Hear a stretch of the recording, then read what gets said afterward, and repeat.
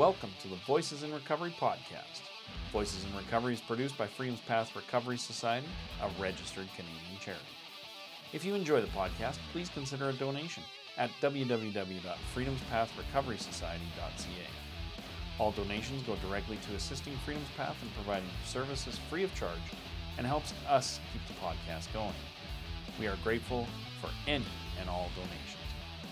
This podcast discusses difficult topics such as childhood abuse, drug and alcohol use, sexuality, sexualized trauma, and more. If you are under the age of 18, please speak with your legal guardian prior to listening. The opinions expressed during the podcast are those of the individual and not those of Voices in Recovery or Freedom's Path Recovery Society. Thank you for listening, and I hope you enjoy the podcast. This podcast is being recorded on the traditional land of the Blackfoot Confederacy. This consists of the Kainai, Piikani, Siksika, and the Blackfeet in the U.S. We acknowledge the Stoney Nakoda, which consists of the Bearspaw, Morley, and Chiniki. We acknowledge the Tsuut'ina Huardene and the Métis, Inuit, status, and non-status from all of Turtle Island, and those who are visiting. We are all treaty people. Yes. Good to go. Right on. Well, Right thanks on. for having me. Hey, yeah, Kate, thanks for coming, man. It's actually kind of full circle for me because last time I was here, like that. There we go. Okay. Last time I was here, I was doing my step 5 with you. Okay, that's why you look familiar. Yeah. So last time I was here, I was a broken, scared man. Yeah. So Wow, I can't remember it either. yeah. I love that about this whole process. Yeah. You know. Yeah. No, I think about that day almost every day. And now that I'm working in a treatment center myself, right? When it comes up for the guys to do their step 5s, I'm always like, "Oh, go see David, go see," right? Well, I appreciate that. It was super rewarding for me, So It's an honor for me, so I appreciate that. yeah, no, everything you do is awesome. So, but yeah, so I guess, growing up, like when I was young, it wasn't too bad. Like my mom, I was originally from Brooks, and my mom and dad split, I think when I was 2 or something. So my mom, her best friend, and I moved to Medicine Hat. And for the most part, it was pretty normal. My mom tells me stories about how there was a couch we had in the basement that had a hole in the back of it. And she'd find like food stuffed in there, like half-eaten potatoes and shit like that. So she ended up meeting my sister's dad, and that's who I grew up with, a father figure. Right? He's the one I called dad all the time. And so life was, fairly normal. And then they split up. And all of a sudden he wasn't around anymore. And she met this new boyfriend, and at the beginning he was pretty cool. I remember the first night he spent the night, he was diabetic, and they didn't have those fancy pens. He was still using the orange tip needles. So he had his little pouch sitting on our kitchen table, and my sister and I woke up the one morning.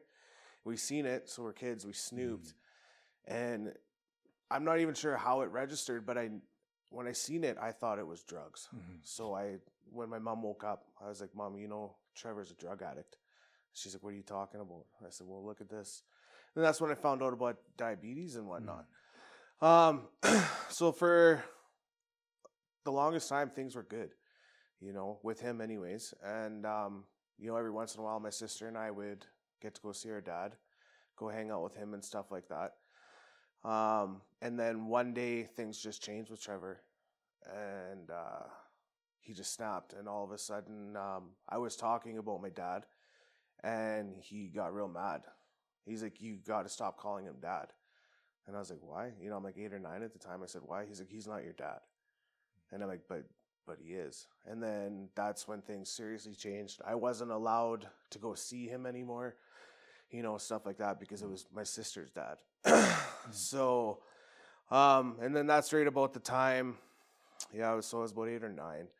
And I did something to get in trouble, and my mom spanked me, and I tried my hardest not to laugh at her.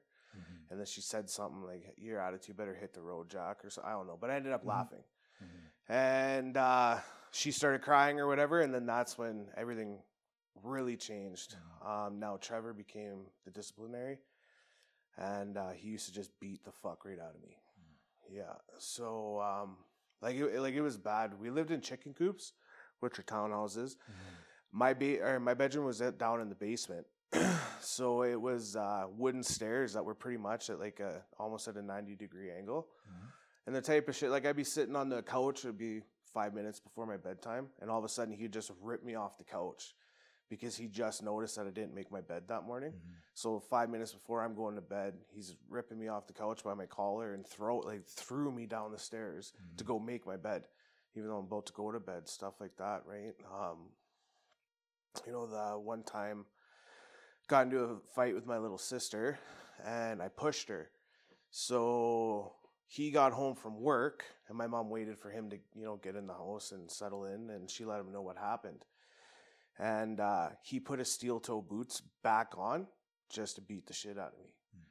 So, it was pretty rough that way. So fast forward to, 12, 13 years old. We'll back forward a little bit here. So for grade 6, I kind of hit puberty pretty early, and I was always a bigger kid.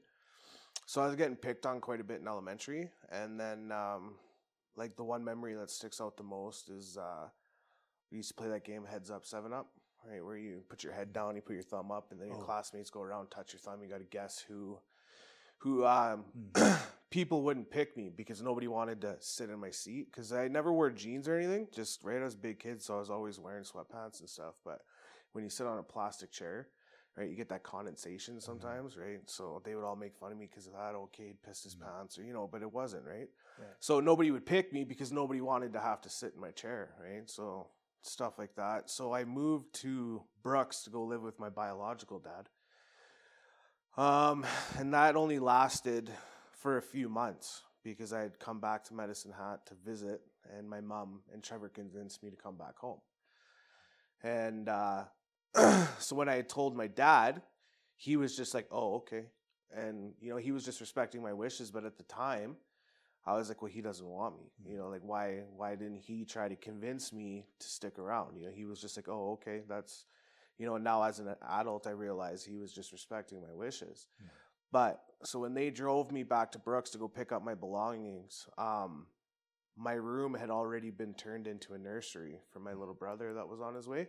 And that was only within a matter of a couple days. So it really drove home the fact that he didn't want me. How could you pack up all of my things and completely turn my bedroom into a nursery within a matter of, a couple days, right? So I held a lot of resentment towards him, and, I was like, well, he doesn't want me. And, everything that was told to me growing up must have been true. So in 2005, he ended up getting into an accident just outside of the Yorkana district, was thrown from his truck and died on impact. So I remember being told this by my mom the next day or whatever, and so he died August 3rd, 2005. Trevor's birthday is August 4th. So I got told on August 4th, and when my mom told me, all I remember saying is, oh, what are we doing for Trevor's birthday? She thought that was weird, and as much as I hated Trevor, he was the one that I wanted. I didn't want to see I was like, well, where's Trevor? Like, he stayed away and let my mom tell me or whatever. And, so my mom thought that was a little weird, but I didn't necessarily know my dad. Like, I did, but I didn't, right? So I'm not sure if it was a combination of not knowing or not fully understanding what was just said to me. You know what I mean? Not comprehending what death is yet. And, so that's, and I just kind of went about that. And he used to drive a Ford F-350 Super Duty, and I would see the same truck driving around the city, and I'd be like, oh, there's my dad's truck. And my mom thought it was weird, so she tried to put me in counseling, right? And that didn't work out. I didn't care. And then, and so I kind of just coasted like that, being bullied. And then I got into junior high. And I got into my first real fight, and I realized, oh, this isn't as bad as I thought it was. So I became a bully, right? Because now I'm, you know, like I'm a bigger guy, and, you know, so I was, of course, just taking out my pent up anger. And there was this one kid, he just lost his dad pretty much right around the same time I did. And he was also living with a pretty shitty stepdad. So I used to pick on him and pick on him and pick on him. And then the one day, when everything kind of came to a head, I was like, hey, Zach, Greg's your dad, just something like that, because he hated Greg. And he's like, your mom's your dad. And I was like, oh, fight's on. And, you know, back in junior high, like nobody really knows how fights go. So all of a sudden they're like, oh, Cade's bleeding, fight's over. And I'm like, he never even hit, like, I don't understand. He had actually stabbed me 3 times with a set of keys, and I didn't even realize, like, because he had one of those bungee things with keys, put it in my hand, or put it in his hand, and he just started hacking. I didn't realize, but yeah, he ended up stabbing me a few times. Luckily, it was just keys and not an actual knife. You know what I mean? So obviously I got suspended and whatnot, and then my punishment at home was I got the shit kicked out of me. But I also was made to get a job, because at this time I was like 12 or 13. So I was a dishwasher working with my mom and Trevor at the restaurant that they were working at. And I wasn't getting good grades or anything. Like, I hated school. I just hated it. I was going through the motions. My teachers were excited to get me out of their classes, you know. Like, I was so disruptive. The one time I came to class, there was a desk sitting outside of the classroom with this weird looking speaker thing on it. Didn't think anything of it. Walked into class and realized my desk wasn't where it was. And my teacher's like, Cade, you're sitting out in the hallway today.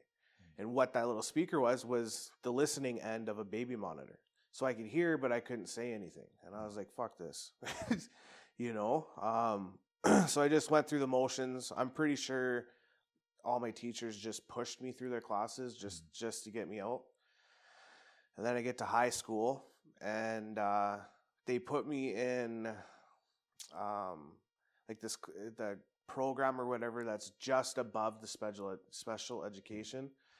And I actually did really good that year. Like, all my grades were really high.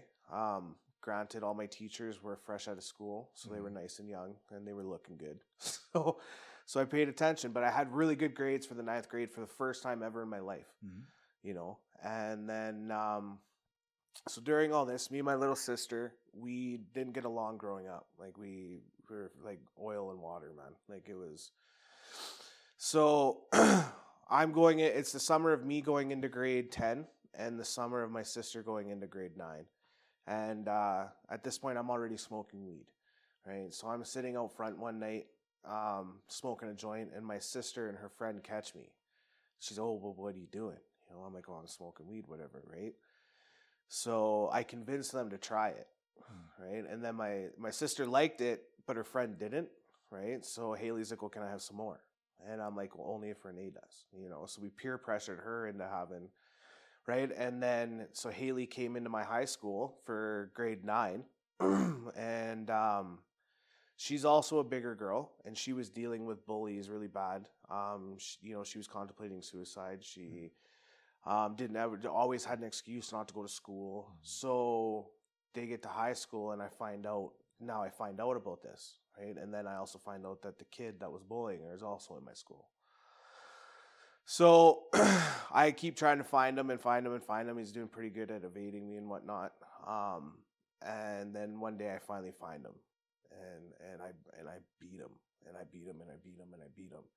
And kind of ever since that day, me and my sister became best friends, right? Because now we were able to bond over something, right? And yeah, so she assimilated into my friend group and whatnot.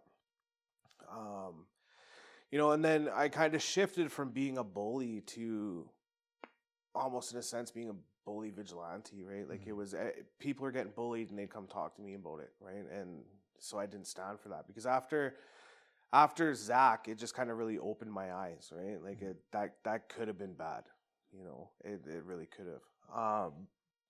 So yeah, and at this point I'm working full time. My grades are shit. I'm literally going to school to collect people that want to skip school, you know, and so we're just getting high all the time. And I figured I had the system beat because I was always told you got to go to school to get a job. Well, at this point, I'm already working full time, right? I'm like, I got it beat. I don't need an education. I don't need this. You know, I'm smoking weed. I'm partying all the time, you know. And me and Trevor, I can't remember what happened, but he had me pinned to my bed by my throat. And I had finally had enough because at this point, I'm bigger than him now. And he had me pinned to my bed by my throat, and I wedged him off me. And I went to go swing at him, you know, and my mom stopped it and was like, no, don't do that. And that really hurt because all these years, you know, she would sit there and let the beatings happen, you know, and then when I finally go to retaliate, she stopped it. And I was like, why are you protecting him? You know, so I had a lot of hate for my mom, like a lot of hate. And so I moved out. You know, I moved in with her best friend, my Auntie Nancy, right? And my Auntie Nancy was like a second mom. She was pretty much my best friend. Like we were tight. So I was kind of living with her, bouncing between her in the streets and her in the streets, and because she is bipolar. And at the time, I didn't know anything about that. So it would just all of a sudden, she'd just blow up on me one day and kick me out, right? So, but eventually I learned that, it's bipolar, and she kicked me out. Okay, I'll see you in a week, you know? Yeah.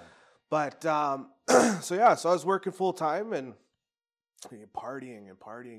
And I was I wanted to be a cook. Like that was my very first dream, was I wanted to be a chef. Because from a very young age, I used to hang out with my grandma. In the summers, I'd go to their farm in Rolling Hills and spend the whole summer out on the farm. You know, and the one time for Thanksgiving, I think it was, I was the one that cooked the whole turkey dinner. I was like 9 or 10. You know, so I wanted to be a cook. So working in a restaurant doing dishes, I kept bugging the cooks. I'm like, well, let me cook. And they wouldn't. And then finally, as a kind of like a fuck you to me during a lunch rush, they're like, well, you think you can cook? And they threw me on the grill, and I banged out the lunch rush. So he told me that it was just beginner's luck, that they weren't that busy. They weren't, you know. So they did it again for supper time, and same thing. I banged it out. It was really good. So then I came in for my morning shift for dishes, and the main cook was talking to me about it, said, I heard you were doing some cooking and stuff. Do you want to try breakfast? I was like, sure. So I started doing some breakfast, and that was the last day that I ever did dishes. They're like, okay, you want to cook? And I loved it. Like I was in my element, you know? So I'm still kind of on the streets with, you know, back and forth with my auntie, and, you know, just mainly smoking weed and drinking a lot. And then I got introduced to abusing my ADD medication, right? So that kind of really opened up the door for the harder stuff. So I was abusing my ADD meds and really liked the feeling, obviously. And I ended up finding a landlord who signed a lease for me even though I was under the age of 18. And they ended up on my amends list, and that's an amends that I'm still struggling to make because I just simply can't find them. I don't know where they are. But they had just bought this little building in Medicine Hat. It was just like a little triplex, and it was their first crack at being a landlord. So they let me move in there, and I just trashed the place, right? I'm just a kid, you know. I had no idea what I was doing. I just destroyed the place. And they ended up just selling it after I moved out, right? And as from what I understood, they didn't bother buying another property, and that was enough. Like, it just ruined everything for them. So right around that time, my mom bought a restaurant in Medicine Hat called Nifty 50s. Okay. And so I was working there. And then as a cook and whatnot, and things were good, you know what I mean? And I was out of the house and stuff, and right around this same time that all this happened, my mom and Trevor had split up, right? And she had finally had enough, and we later found out it was actually because Trevor had a lot a lot going on. He had a lot of mental health issues, a lot of physical health issues. You know, him growing up, you know, the way the way he grew up, he was, you know, he basically made me relive his childhood type thing, you know, and that, you know, that's kind of when I got the first inclination of generational trauma, right? So once he finally got everything figured out and got set up with his medication properly and whatnot, he actually became a guy that I liked, you know, but him and my mom were split up and whatnot.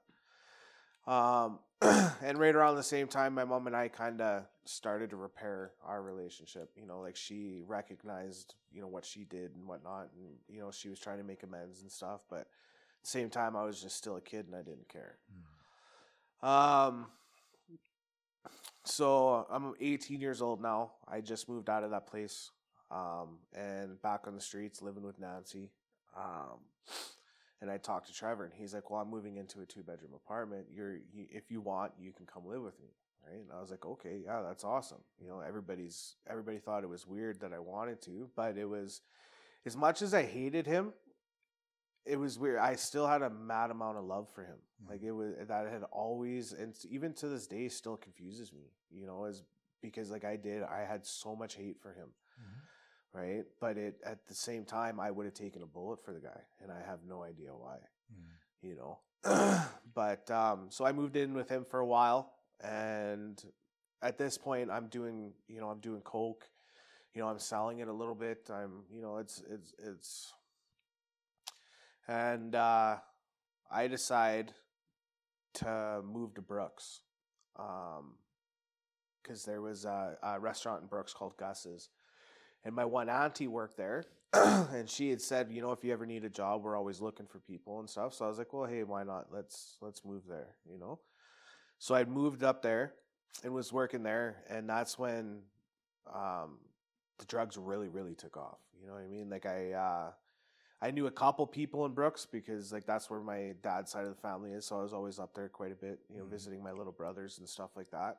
And so I knew a few people, got introduced to a few more people, and got into the coke really, really, really bad, to the point that I was like stealing money from work and whatnot, right? Like it was a pizzeria / pub, so I was stealing the money from like the pizza orders and stuff like that, right?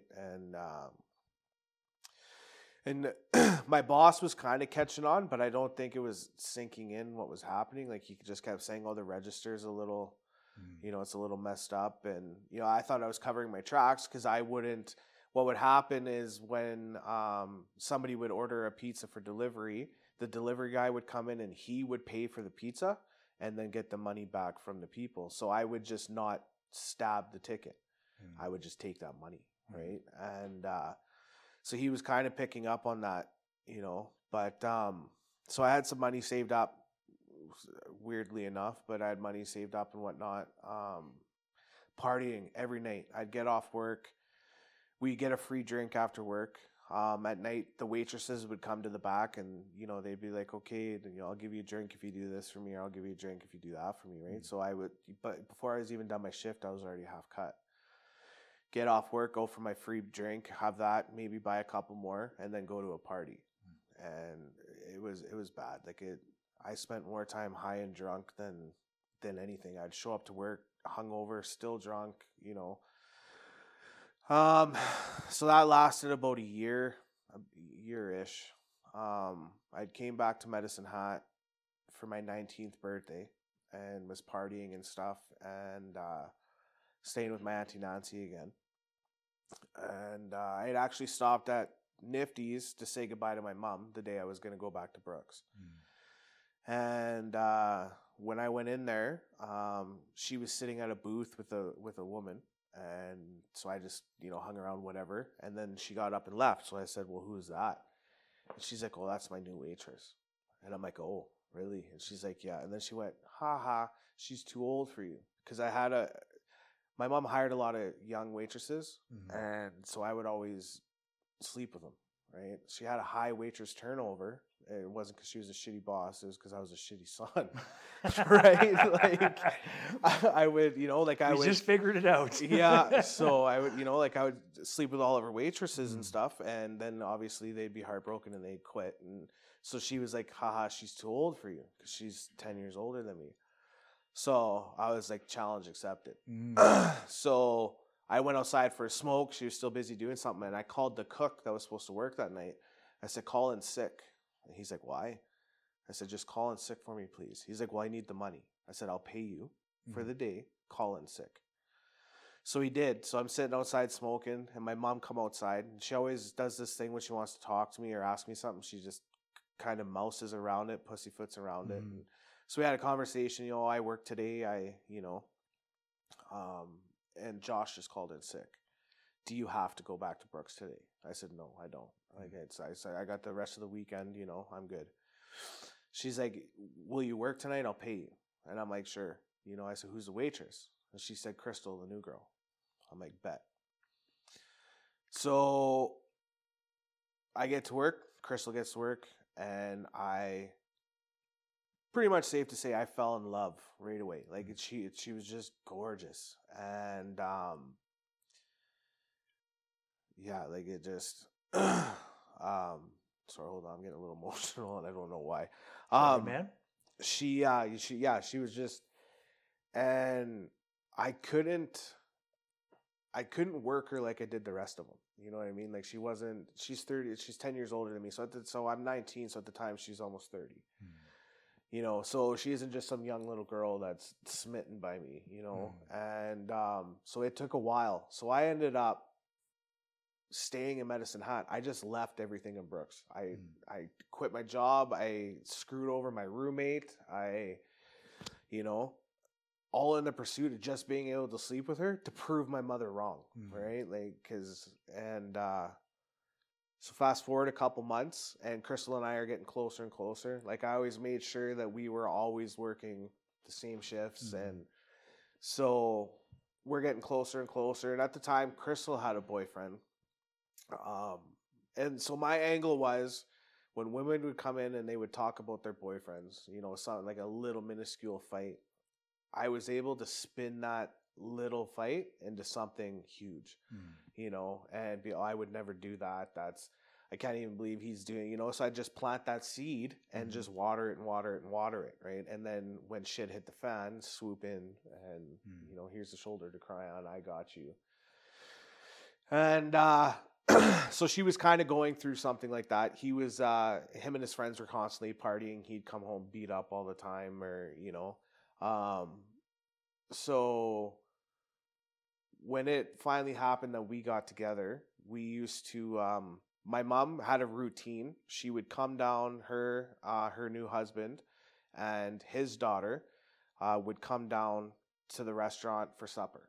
And then they would go for a drive through downtown Medicine Hat, and then they would drive past the restaurant. And as soon as I seen her drive past the restaurant, I knew she was going home. So Crystal and I would close it. If nobody was in there, which usually there wasn't, because at this point, Nifty's was bumping during the day because that's when my mom had like the stable staff. Like that was like my older sister, Mandy, and Natalie and whatnot, like legitimate women that wanted to work and the cook and stuff. So it was known for breakfast. And Nifty's was starting to gain the reputation that it was just a drug front, right? Because I was selling dope out the back and whatnot. So there wasn't really like from 2:00 until 9:00 when we were supposed to close, I'd be lucky if I cooked 6 meals.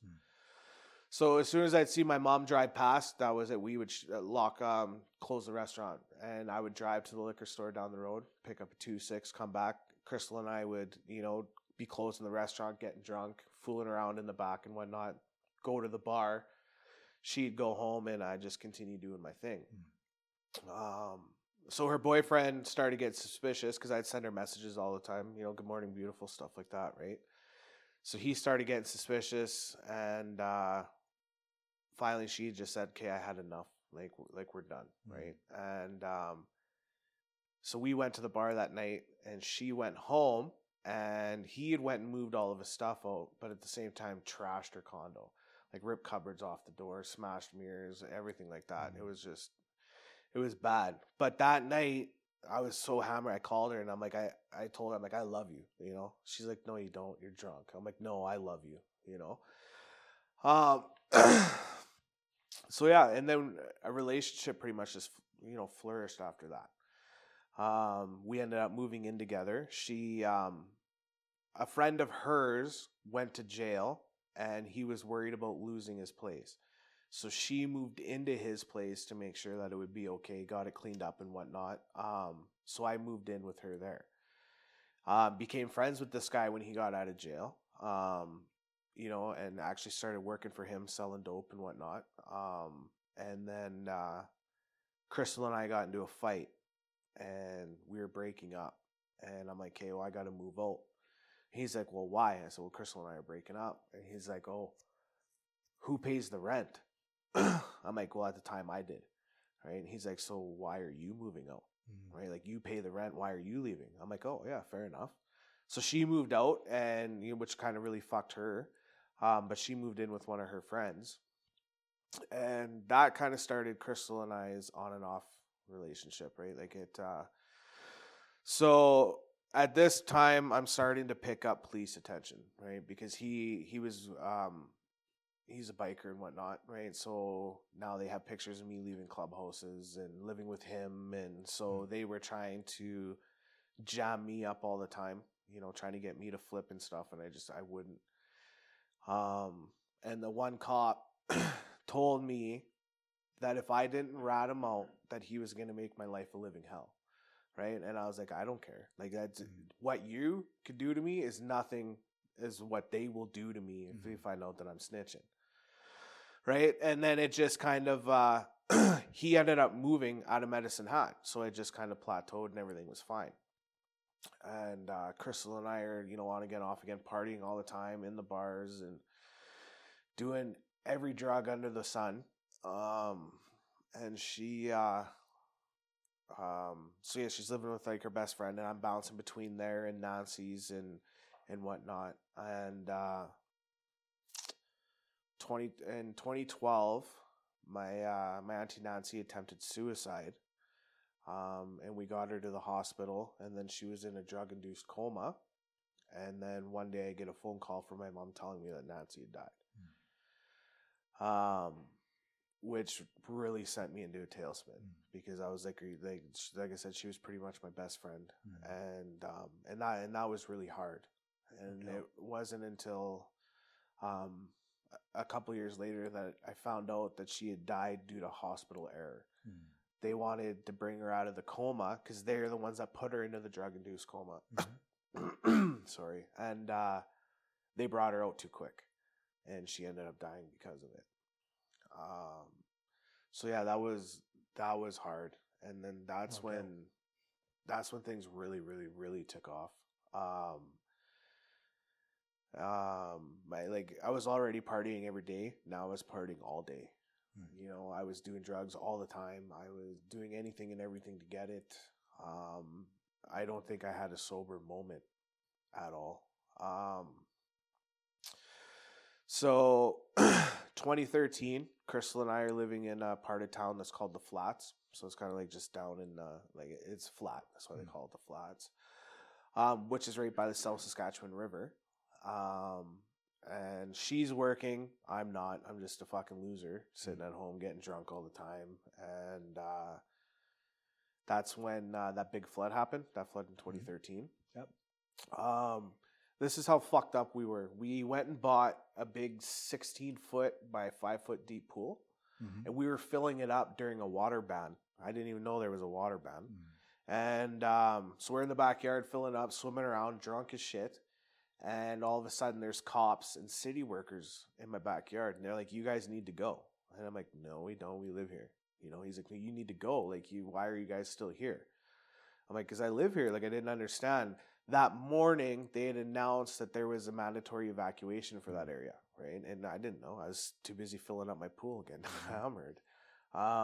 So we left. So for what they did in Medicine Hat was anybody that was mandatory evacuated, they put up in hotels. right? So we went to the hotel, and then the Red Cross or whatever it was gave everybody, I think it was each individual $1,500 or something like that to be able to, you know, buy food and whatnot. And we took that money and blew it all away on drugs and alcohol and whatnot. So we stayed in the hotel as long as we could, and then we got kicked out. And at this time, Crystal is pregnant with my first daughter. So we go and live with my grandma for a while. I skipped over a part. I ended up getting arrested because I got hammered, and at the time she was working at a gas station. So I stole her keys and the alarm code for the gas station, and I broke in twice in the same night, trying to find a safe to steal money or whatever. So I got picked up for that, and then while waiting trial and whatnot, I ended up racking up a few breaches. So I ended up getting house arrest for that, for those charges. So my grandparents at the time were living in a gated community. So she tried to get permission from the board to allow us to go stay with her after the flood and stuff. They had said Crystal could stay, but I couldn't, right? Because my grandma had said, you know, she lied about what my charges were. She just said, oh, he got a DUI, has house arrest, so there'll be, you know, odd time the cops might stop by to, you know, just giving them a heads up. But because of that, they're like, no, he can't stay there. But I did anyways. So my grandma and grandpa, we were trying to find places and whatnot, and you know, was working overnights at Walmart, so I didn't really have like the best income. Crystal wasn't working because she's pregnant and stuff like that. So my grandparents offered to buy us a house. You know, she's like, maybe you could find a trailer or something like that. And so we found a trailer for like $15,000, and it was just this rundown piece of shit, but it was going to be ours, and we loved it. So they bought it for us, and we moved in there. And things kind of calmed down a little bit. I was still partying, but I wasn't partying every day. I wasn't, you know, I reserved it for the weekends. I was still smoking weed every day faithfully, you know, like that was, and working overnights in Walmart, you know, things were going good. And then November of 2013, my daughter Ava was born, and that was amazing. You know, so Crystal kind of went back to work for a little bit. So we're, you know, things are fairly normal. And then she gets pregnant again pretty much right away. So she has a son from her previous marriage. And he was an emergency C-section. So when she was pregnant with Ava, the doctor gave her the option of a natural birth or a C-section, and she opted for the C-section. When we went to the hospital to get the doctor confirmed pregnancy test, the doctor turned white as a ghost, and he's like, what are you doing? You know what I mean? And when he came back into the room, I could tell that he was nervous, and he was worried, and he was scared, and he's sitting there and his wheels are spinning, and then finally he just lets out a sigh, and he's like, it'll be okay. And I'm like, what? You know, and what he was so worried about was because of her C-section and whatnot, he was worried that she wasn't going to be healed enough for him to safely do. And if she were to try to do a natural birth, that it could kill her. So he thought he was going to have to come in and tell us that we were going to have to terminate. But the timeline worked out where she was just going to be healed enough for it to be a safe procedure. So thankfully for that.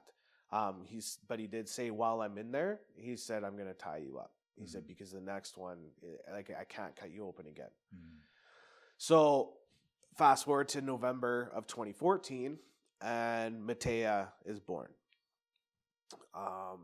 So during that time, I was working at Walmart, and I was working towards, they had a support assistant manager or something. So the assistant manager, and then like a support, and there was a position for that open. And at work, me and my friend, we were considered the dream team. Like we were just stocking shelves overnight. So we would have our department that we would do. We'd go in there, we'd bang that out, and for the rest of the night, we'd go around the whole store helping everybody else out. Right? So I thought I was a shoo-in for this position. And I got passed over because the assistant manager was friends with the guy that they hired for that position. And I was like, fuck this. Like that's bullshit. And I was hurt. So I just quit. And I took my friend with me. He's like, yeah, fuck that. We're done. And there's a place in Medicine Hat that's called Moduline. And they build manufactured homes. Okay. So they hire anybody and everybody. Like they have a huge turnover. So we got a job right away. I wanted to be a drywaller because I had some drywall experience and whatnot. But they ended up putting me in molding, which is the baseboards and stuff. Mm-hmm. And I hated it. So, and plus my foreman was a piece of shit. Like he was a drill sergeant. He didn't give a shit. And so it just wasn't a good situation. So I quit that as well. And then was just kind of coasting, looking for jobs. And then I got a job as a head breakfast chef at the Medicine Hat Lodge and was working there for a while. And then Matea was born, my youngest. And then we realized that the place that we were living in wasn't that, it just wasn't up to par. I got two babies now, you know what I mean? It's kind of run down, it's old, it's rickety. So we talked to my grandma and she had said that there was another trailer for sale in the trailer park we were living in. So we had talked to her and she agreed and she bought that one for us. So this one was built in 91. It was completely renovated like a few years before we bought it. So it was basically brand new. And like as soon as we walked in there, Crystal started crying. It was gorgeous. It was a double wide 3-bedroom. The master bedroom had the big jetted tub and huge walk-in closet. And it was great. Hardwood floors throughout, brand new appliances. It was nice. But after Matea was born, because Crystal had pretty much been pregnant for almost 2 years, right? Like my girls are 1 year and 6 days apart, right? Like as soon as she could get pregnant, I got her pregnant again, right? So she was dealing with postpartum really bad, right? So our partying kind of kicked it up quite a bit, back into the blow again, back into the,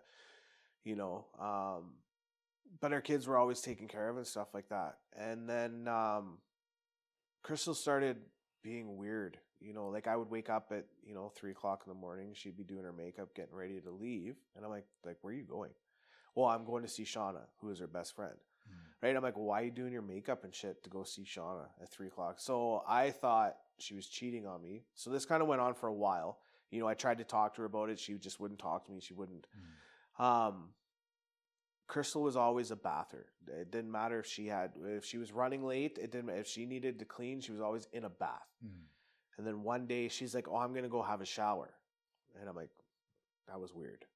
So she's in the shower and I pick the lock and walk in there and rip the shower curtain to see her roll in a bubble.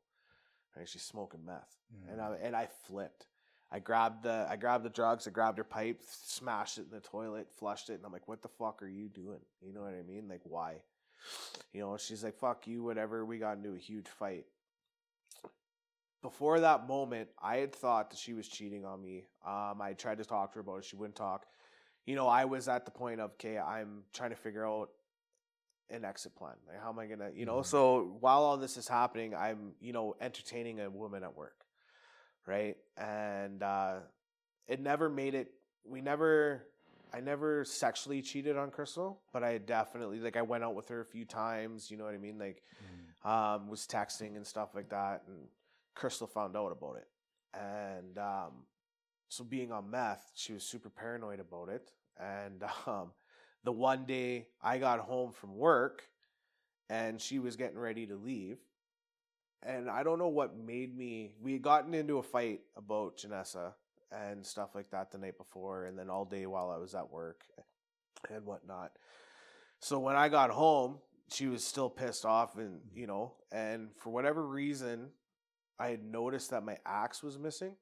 So just before she hopped in the truck, I went and looked in her truck, and sure as shit, she had the axe in the back seat. And she was going to go see Janessa. And I'm like, you're psycho. Like, you're psycho. So, I kept trying to get her to quit, and she wouldn't, right? She was addicted to it. So finally I had enough, and I was like, well, if you can't, I thought in my mind, I'm like, if she loves me enough, You know, maybe if she sees me doing it, she will stop. I had tried it once before, you know, and I liked it, 350 pounds, and I ran a whole acre without stopping. You know what I mean? Like it was a Superman drug, right?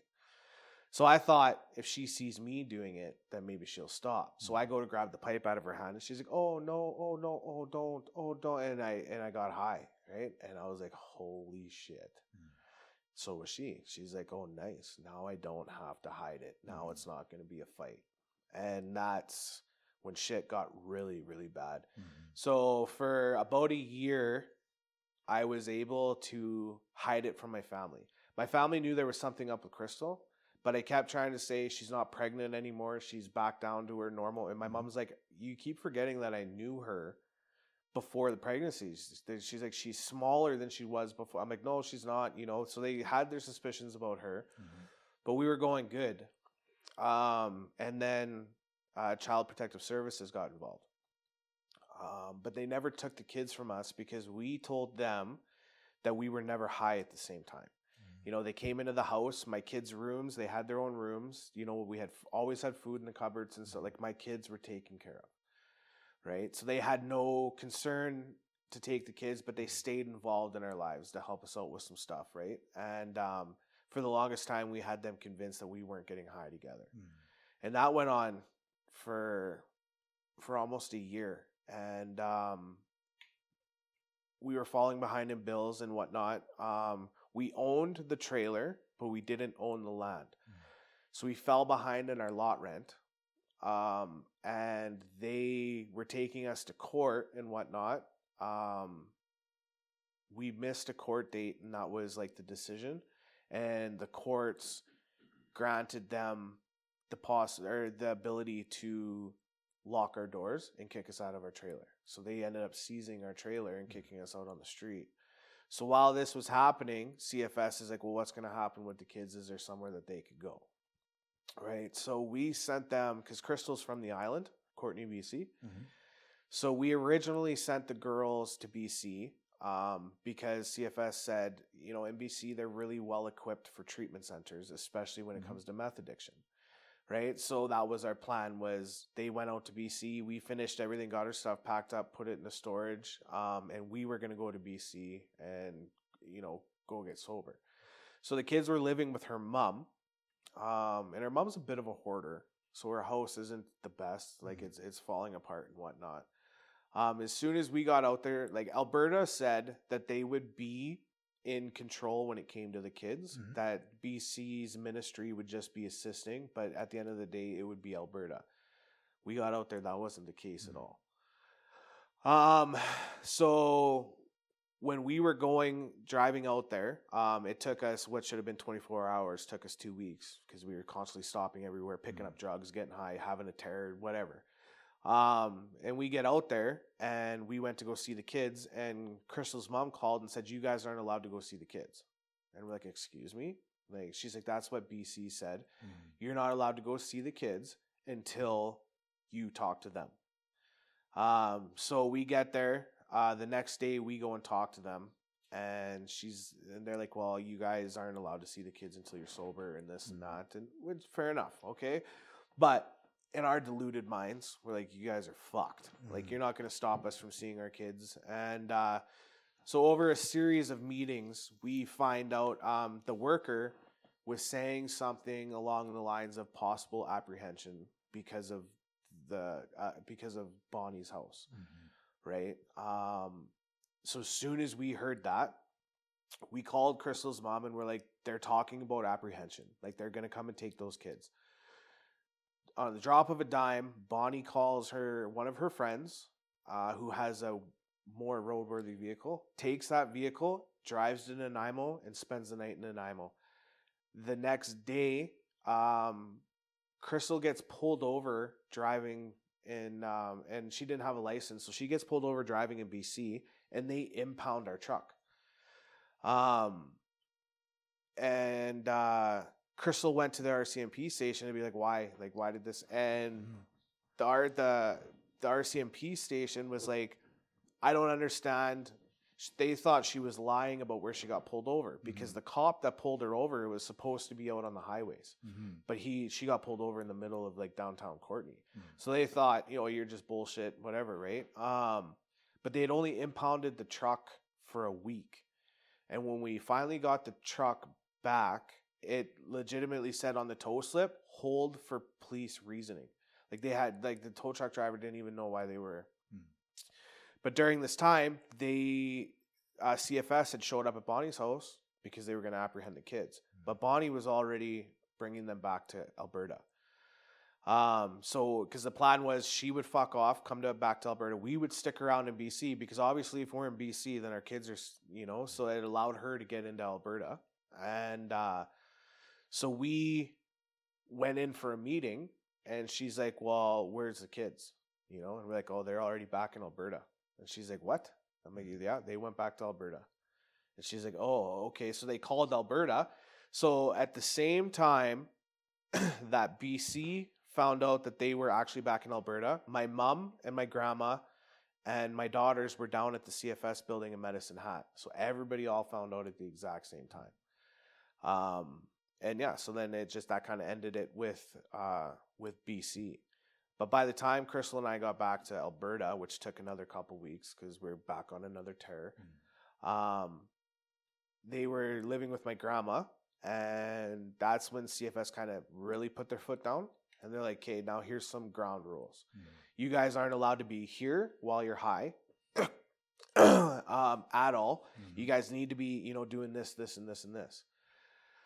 Which really sent us into his tailspin because now I can't live at my grandma's house. I can't be with my kids, you know. So we just went on like a hard terror, man.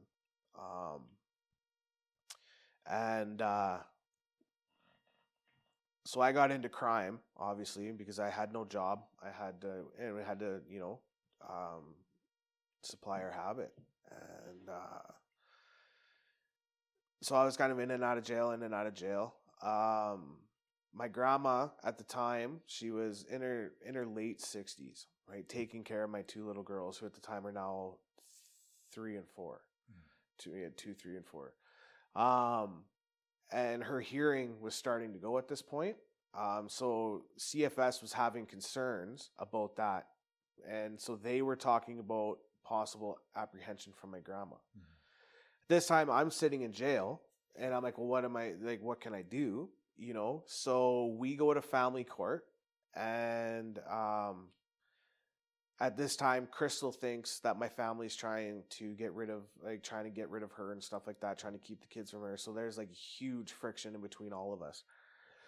And they bring us, we get to go to court. Crystal shows up. So I'm in the penalty box because I'm in jail. So I'm in the penalty box and then Crystal was just on the other side of the glass. And it was my understanding that if something didn't happen at this court proceeding, that they were going to apprehend my kids pretty much that day, right? So I'm feeling helpless. I'm in jail. I can't do nothing. And Crystal was like, the judge is, you know, talking about stuff. And she's like, well, can I have a few days to think about this? And the judge is like, you know, so he called a recess. And as I was walking out, I'm like, you're a fucking stupid bitch. I'm like, you're going to fucking lose our kids. I'm like, who the fuck, right? And I got dragged out of there. So went for a recess. And they weren't going to let me come back out. And I'm like, that's not fair. I'm like, you know, so when they brought me into the penalty box, one of the guards stood in between Crystal and I to make sure that I didn't say anything to her. And when we came back, it got explained to her by duty counsel what was going to happen. And we signed a temporary guardianship order to my mom. And then that got rid of CFS completely, which was nice. But, that started Crystal's downward spiral really, really, really bad.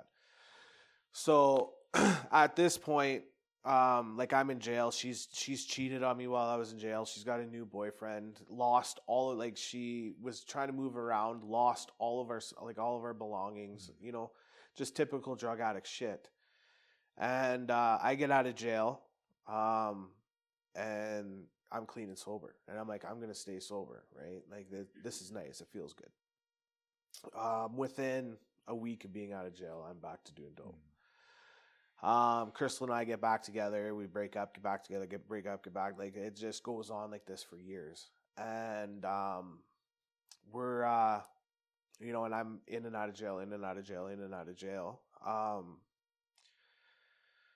So towards the end, well, I go and do another jail stint. And while I was in jail, I had tried to go to an AA meeting in jail.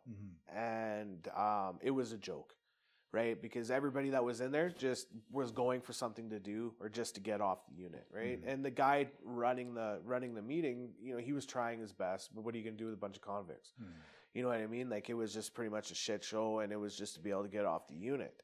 So I was like, this is useless. And before that, I had heard about AA, but I thought it was like a cult, you know, because there's Well, it kind of is. yeah, a little bit, yeah, for sure, right? But It's just not one that requires sacrificing babies. That's all. Yeah, for sure.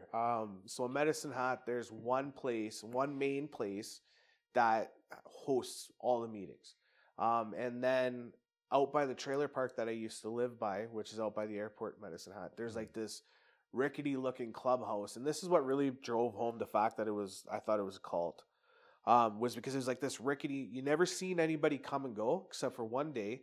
And it was always men, right? And what that was it was a men's meeting AA house, right? Gotcha. And so I thought it was a cult. It's like an AA clubhouse kind of thing. Yeah, right? And so it had like the AA insignia or whatever on the door and stuff. I'm like, it's a cult. Like, it's, you know what I mean? And so the main hub where most of the meetings are is kind of down like a fairly steep hill. And I was riding my bike down there, and I was all fucked up. And I'd seen everybody sitting outside having a smoke talk, and I'm like, oh, you guys are fucking losers, and you know what I mean? And I wiped out right in front of them. I fucked my bike up. I was messed up. And even though I sat there dissing all these people, every single one of them come running over to make sure I was okay. Somebody's like, oh, I'll call you an ambulance. I'm like, get the fuck off. Like, I don't need an ambulance, man. Like, fuck off. And that stuck with me for the longest time, because I was like, I literally just made fun of you guys. I was a piece of shit to you guys and made an ass of myself. And you guys were still there trying to help me. The one guy was like, well, because my bike was fucked up. He's like, do you want it? I'll give you a ride somewhere. You know what I mean? I was like, you guys are, and which really drove home the thought of, you guys are fucking losers. You know what I mean? I mean, seriously, you've got to be a loser if you're asking people to help, if they need help. Yeah, right? Like, and it's, yeah. Yeah. So, but that's how sick and deluded I was, right? I'm like, I love it, man. You know, it was You're like, leave me the fuck alone. And all these people were like, yeah. Did you guys do anything to him? I thought you guys asked if he was okay. Yeah, right? Like, they were just being the nicest people, and I'm just being man, it was bad. That sums up, like, addicts and alcoholics when we just get that self-righteousness. Yeah, for sure, you know? And so that moment stuck with me, and it still sticks with me, you know what I mean? And now being in the program, I understand, you know what I mean? Because at one point I was them, you know? So, so back to me being in jail and whatnot. And then I get released again, obviously. And I'm like, Kate, this time I'm going to be sober, right? Like, I didn't try to go to any meetings or anything like that. I was like, because this jail stint was longer than the last one. So I was like, I got more sobriety under my belt. It's going to be easy. While I was in jail, I wasn't doing AA, but I was talking to the jail's addiction counselors, set up like a treatment plan, a recovery plan, stuff like that, right? And safety plan and all that stuff. So I had high hopes. I'm like, fuck yeah, I got this. I'm going to stay. So, and no, that didn't happen. Again, got back into everything. Crystal and I on again, off again, on again, off again. Crystal went to treatment a couple times in Medicine Hat, tried to get sober. But our problem was we were extremely, extremely toxic for each other in addiction, but we couldn't stay away from each other. Right? At this time, we had been together we're still together, and we're going on 11 years, right? So it was like we couldn't stay away from each other, and we'd be dating other people and sneaking around on those other people with each other. You know, I had a lot of people in my corner that had a head on their shoulders that were trying to get me. So a lot of the women that I was sleeping with and dating and stuff had a head on their shoulders. And that's kind of was my thing. Like, when shit would go bad with Crystal, I started talking to them because they had a house, they had vehicles, you know what I mean? So it was survival mode. like one girl in particular, I drove her vehicle around, and she'd given me her credit card to put gas in, and I had taken that credit card and went and bought a shit ton of groceries and brought them to Crystal. You know what I mean? Like it was bad. So yeah, toxic love, man. Yeah. And her favorite thing she used to say to me was, "I don't love you," or "You don't love me." And the one time she had said that, something just snapped, and I blacked out. And when I came to, I was on top of her on her bed, and I was tying her up with rope. And then all the thoughts of those few moments come flooding in. And my plan was I was going to tie her to her bed and set her house on fire to show her just how much I love her. You know what I mean? Like it was fucked. And so as when I don't know, man. That seems pretty logical. Yeah. Right? Like it was, yeah. And so when I came to, I had looked and like I seen the fear in her face and realized what I was doing. It scared the fuck out of me, man. Fuck, buddy. So She's got chills. Yeah. So I didn't even say anything. I just got off her and walked out. And so the next day I came back and I'm like, we need to break up or something. Like this is, but that didn't happen. So she started like she was scared enough, and the boyfriend that she was seeing, who used to be my best friend, like he was my ride or die. He like they were sleeping together and stuff. They were so paranoid that they had bars on all the bottom windows. She had a 40-pound bench pressing bar and some brackets put up against her front door. Like they were that scared and terrified, right? Like it was messed up. So when I got out of jail the second time, Crystal was using needles. And I wanted to try it. And she's like, no, like, I don't ever want you to do this. Like, I regret doing it, blah, blah, blah, blah, blah. So we get into an argument the one day, and I'm over with a bunch of my friends. And every single one of these people had all said, I regret ever picking up a needle. I wish somebody would have stopped me and blah, blah, blah. So Crystal and I get into a huge fight, and I'm like, I'm going to fucking show her. I get off the phone, I come out of the room, and I'm like, I want a shot. 4 people reach into their bags to pull out a rig. One of them was loaded. I couldn't even hit myself the first time. They did it for me. And that, I had never felt anything like that. Not even the very first time that I had tried meth did I ever feel that. And that was amazing.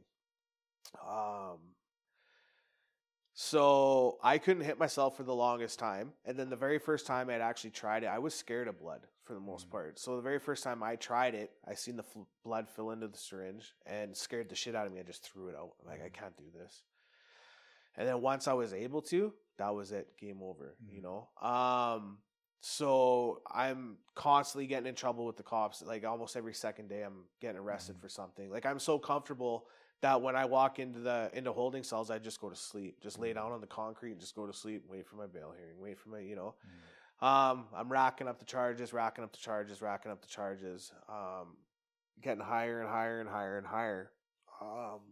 Every time I would get arrested, I would just bring forward all my warrants, all my charges and stuff, because I'm like, I'm already here, let's just deal with everything. So I got arrested, went to jail. And that time, when I got arrested, we got pulled over, and I had been on the run for 8 months at the time. So we got pulled over, and I said to my buddy, I'm like, I'm gonna run, and he's like, So at first, because I was he's like, do I have to? I don't want to. So we're in the car. It's his girlfriend's car. She's driving. He's in the front seat. I'm in the back seat. The reason we got pulled over is because he was also on conditions and stuff. So they had pulled him over to make sure, because they seen 3 people in the vehicle. So they were just making sure he was following his. So they had asked me my name. It was a cop I'd never seen before. So I gave him a fake name. You know, and he's like, well, where's your ID? I'm like, I don't have ID. You know, so I'm just being an asshole, giving them the runaround. And they're like, well, we're going to need you to step out of the car. I'm like, no, you don't. I said, you're fucking. They're like, well, we need to make sure that he's not breaking his conditions. I said, well, I'm not. And I listed off the people that he wasn't allowed to be around. I said, I'm not any of them. So go about your fucking day.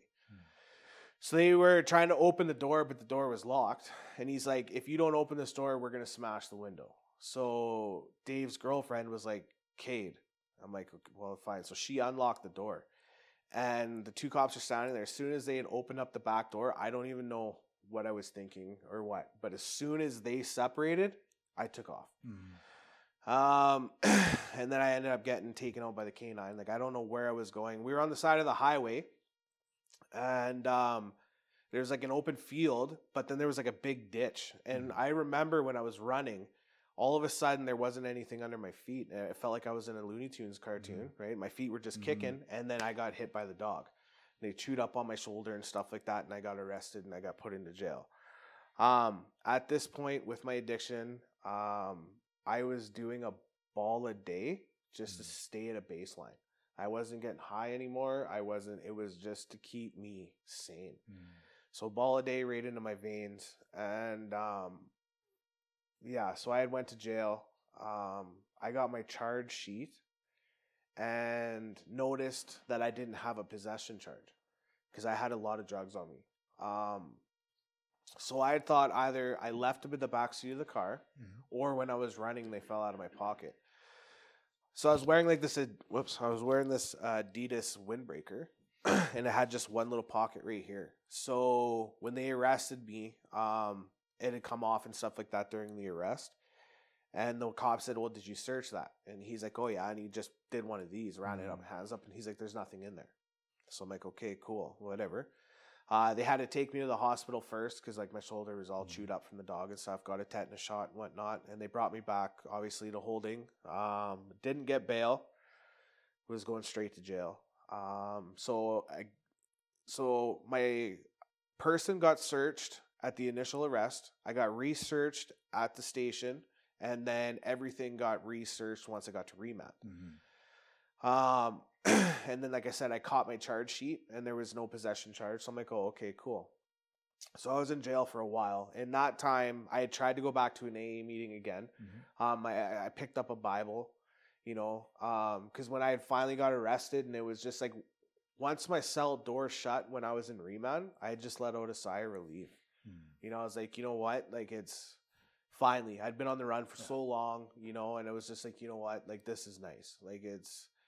And when I picked up a Bible, I can't even remember the verse, but it's like I just flipped to it and I started reading, and it screamed at me.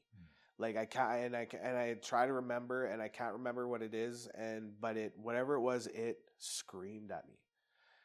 And that's when I'd made the conscious decision. I'm like, okay, like this time I'm really, really gonna try. Like so I had faithfully went to the AA meetings.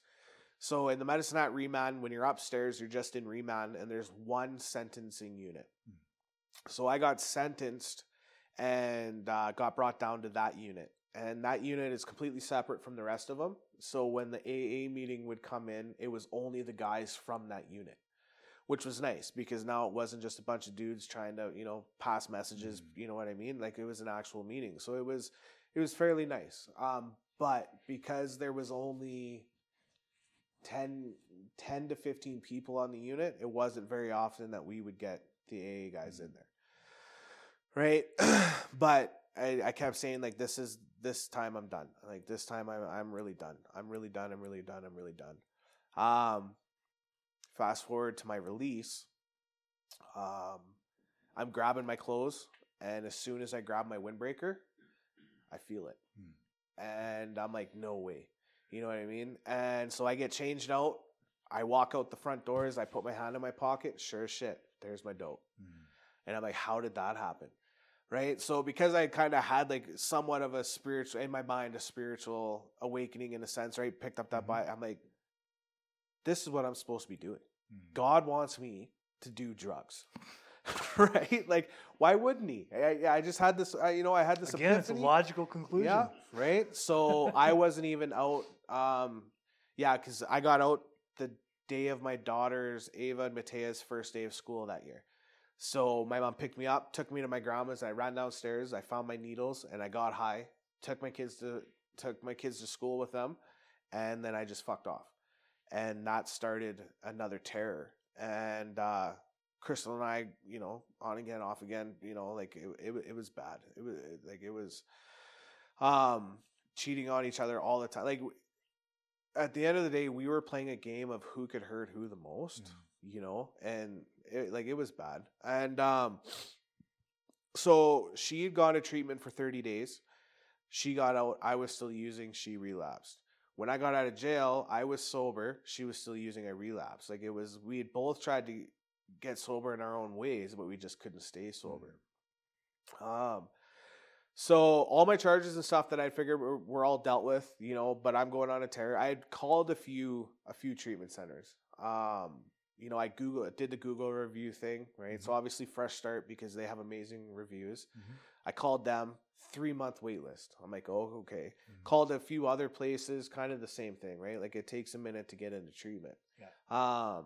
But I was holding out for Fresh Start. I'm like, you know, and I don't know if that was just kind of like my own way of being able to stay using longer, or who knows, right? And then one night, my van broke down, and I had actually called my mom. I'm like, you know, can you come pick? It's like the middle of winter. I'm kind of just outside of Red Cliff, which is just outside of Medicine Hat. Mm-hmm. So I called her, but I had been sitting on the side of the road for so long that somebody had actually called the cops. And when the cops showed up, I had some guy that was using his truck to push my van just down the road so I could get it to the parking lot, mm-hmm. right? Because it was just like a 2-way road. So once that was done, the cops had come over and they started talking to me and asked me my name. And I told him, and he's like, oh, well, you're under arrest. And I'm like, for what? And he's like, you have a warrant. And I'm like, for what? Like, I haven't done anything. You know what I mean? Like, yeah, I was doing drugs and stuff, but I had got back into selling it, so I didn't need to do any crime. And I'm like, well, I'm not being picked up, you know? And it turns out that this warrant got issued while I was in jail, but they didn't know where I was, apparently, right? So I don't know, it was just fucked up. Either way, I got arrested for it.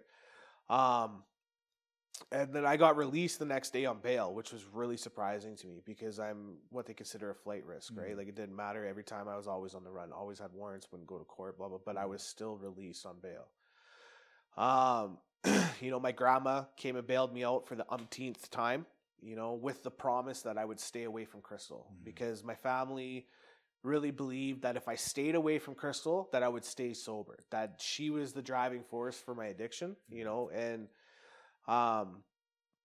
then also during this time, my mom, who has been super supportive and super loving, actually went back to school to get her community support worker with her addictions 1, 2, and 3, so she could understand me better. You know, like, so that's why she went, because she was hoping that she'd be able to get this and then be able to help me. So when I get released, it's around November of 2019. And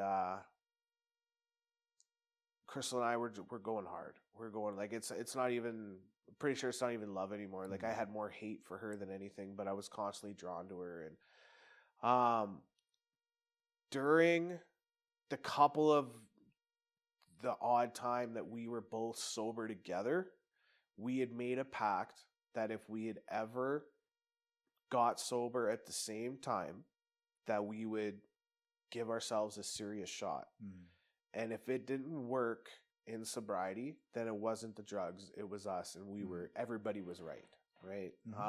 So we're going hard. It's not even love. Like, you know what I mean? Like, I'm just pretty much at her house, and that's just because she can't get rid of me. I just decide not to, you know, shit like that. Fast forward to Christmas. We were supposed to have our kids for Christmas night. They were going to get brought over so we could open up presents and stuff. And Crystal and I get into a huge, huge fight. And the cops get called. And the cops showed up at the exact same time my kids did. And who was bringing them didn't leave. She just drove to the other side of the street. So my kids are sitting in a vehicle watching Crystal and I get talked to by the cops. We're screaming, we're fighting. Nothing happened. I had no warrant, so I didn't end up getting arrested. But we didn't get to see the kids that night.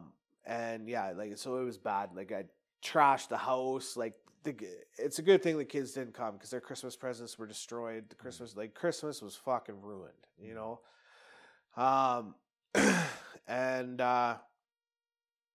So yeah, within that couple weeks, Crystal and I were just like enough is enough. Like, so December 31st of 2019, we finished what we had, and we're like, we're done. We're not going to go get any more. We're not going to, So we decided that was it. We rode out that high. We turned off our phones, locked the door, closed the blinds, and we fucking white knuckled it. I had turned my phone, and I was sick, like sick. Even though Crystal and my mom were constantly fighting, Crystal actually called my mom and was like, "We need to do something for him," you know.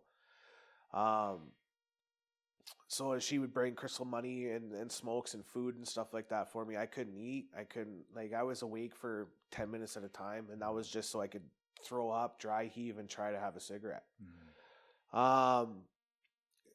Crystal had a date to go back to treatment. I think it was January 20th, right around that time anyways, of 2020.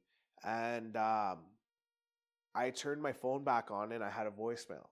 So I listened to it, and it was Carrie Gladue from Simon House. So I called him back, and he's like, "Well, how long have you been sober?" And I'm like, "Well, a couple weeks now, I think." And he's like, "Can you be here tomorrow?" And I'm like, "Yes." So I called my mom. I said, "I can go to treatment in Calgary tomorrow."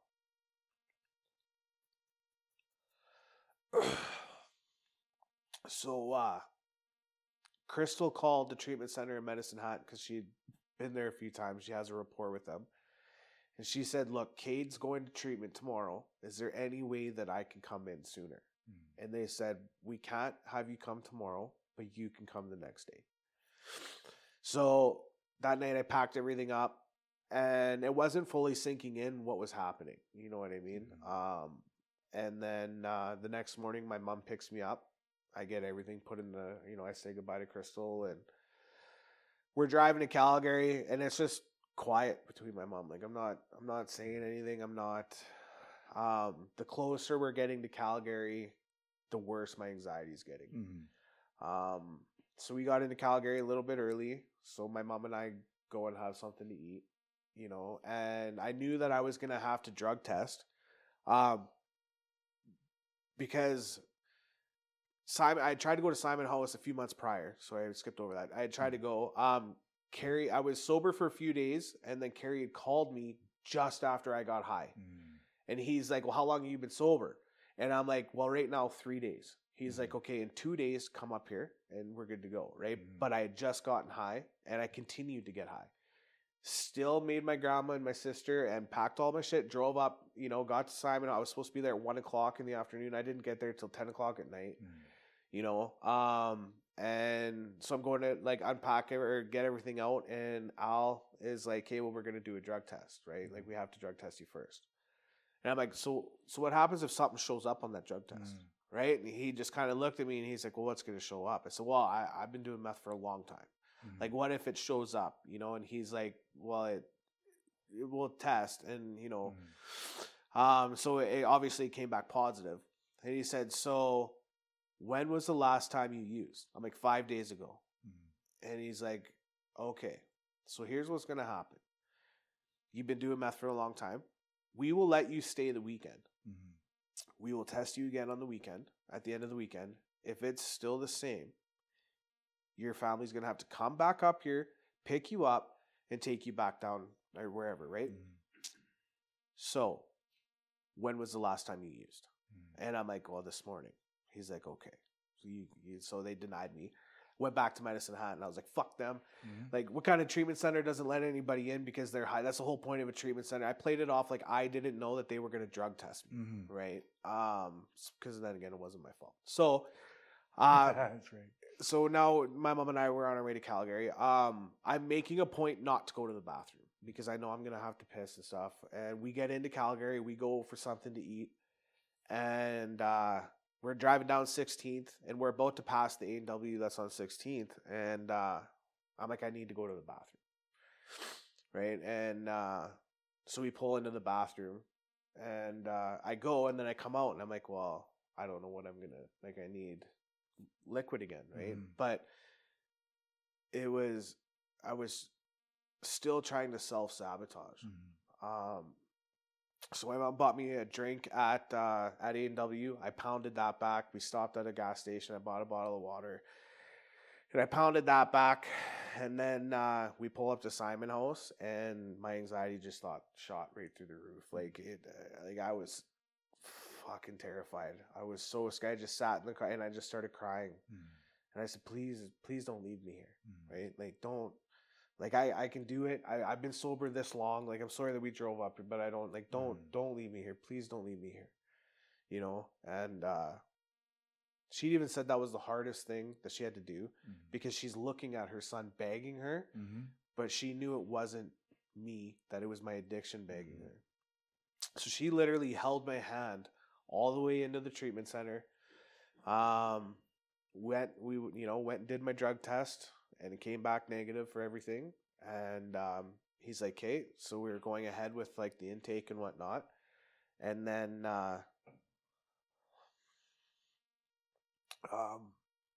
Carrie's like, "Are you gonna walk your mom out?" I said, "Yeah." So I walked her out, and I held her, and I didn't want to let go. Like I really didn't want to let go. You know, and I'm like, she's like, "You got this," like, this is it. And at this time, a couple of the guys are sitting outside smoking, and they're seeing what's going on. Right? So she gets in her vehicle, and she drives away, and they all come up to me, and they're like, "Oh, hey, how you doing, man? Like, welcome," and blah, blah, blah. So I go inside, get brought up to my room. Now, at Simon House, your first 3 days, you're confined to the facility. You're not allowed to go anywhere. They want to make sure, So that kind of sucked. The phone doesn't dial long distance, so which kind of really sucked too. Luckily, there was a couple guys that had calling cards.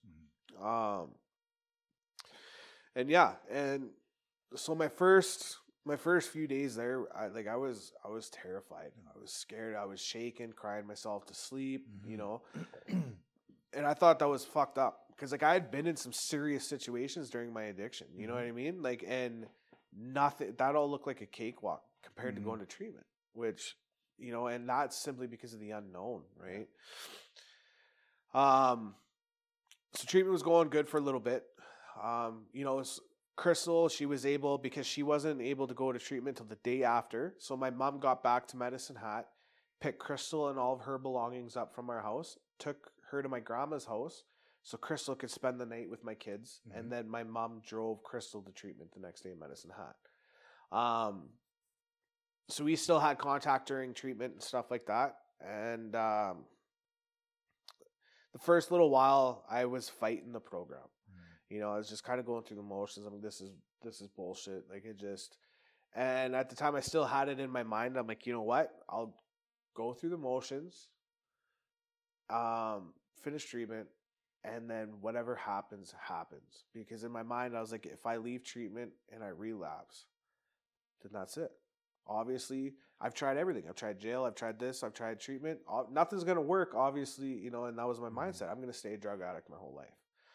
And at the time, I was fairly fine with that. You know what I mean? Like, my kids were safe. I was going in and out of jail, but jail wasn't scary to me. It was like a family reunion. Every time I'd go in there, it was all my friends. You know what I mean? Like, it just...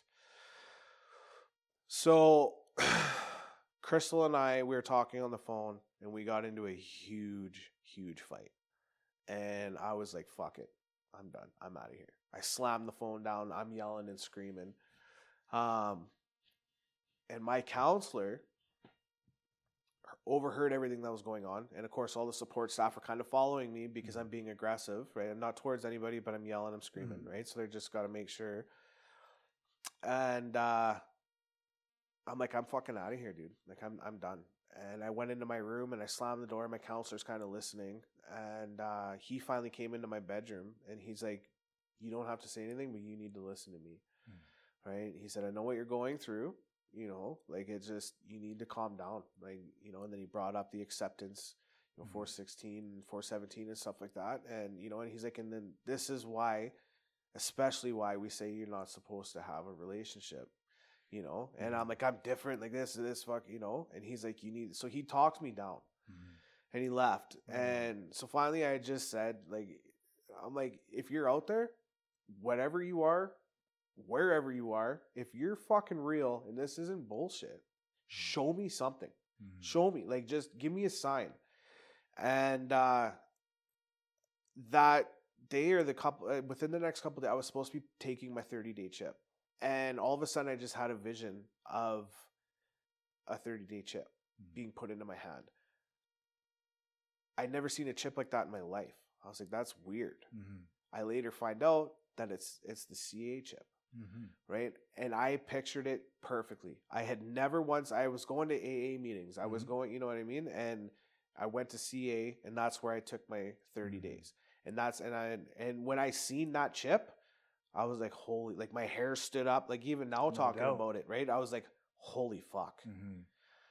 Right? So everything changed for me that moment. And everything kind of looked different. Everything felt different. And that's when I started buying into the program. That's when I started actually applying myself during classes and stuff like that in treatment. And, going into therapy and actually talking about stuff, not just being mundane shit. And as time progressed, my brain was unlocking suppressed memories. And then this one memory came back. And I remember being told when I was a kid that our mind makes up false memories or a false narrative of a memory. But when this memory came back, it was like a punch to the teeth. I remember it so clearly. It was when I was a little kid living in one of the houses we were living in. I remember the smell of the house, the taste of the cereal I was eating.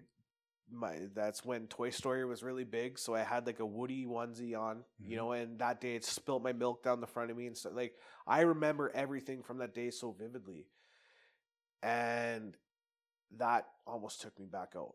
And what that memory was the memory of me being molested when I was a little kid. And that's the memory that I had been running from my entire life.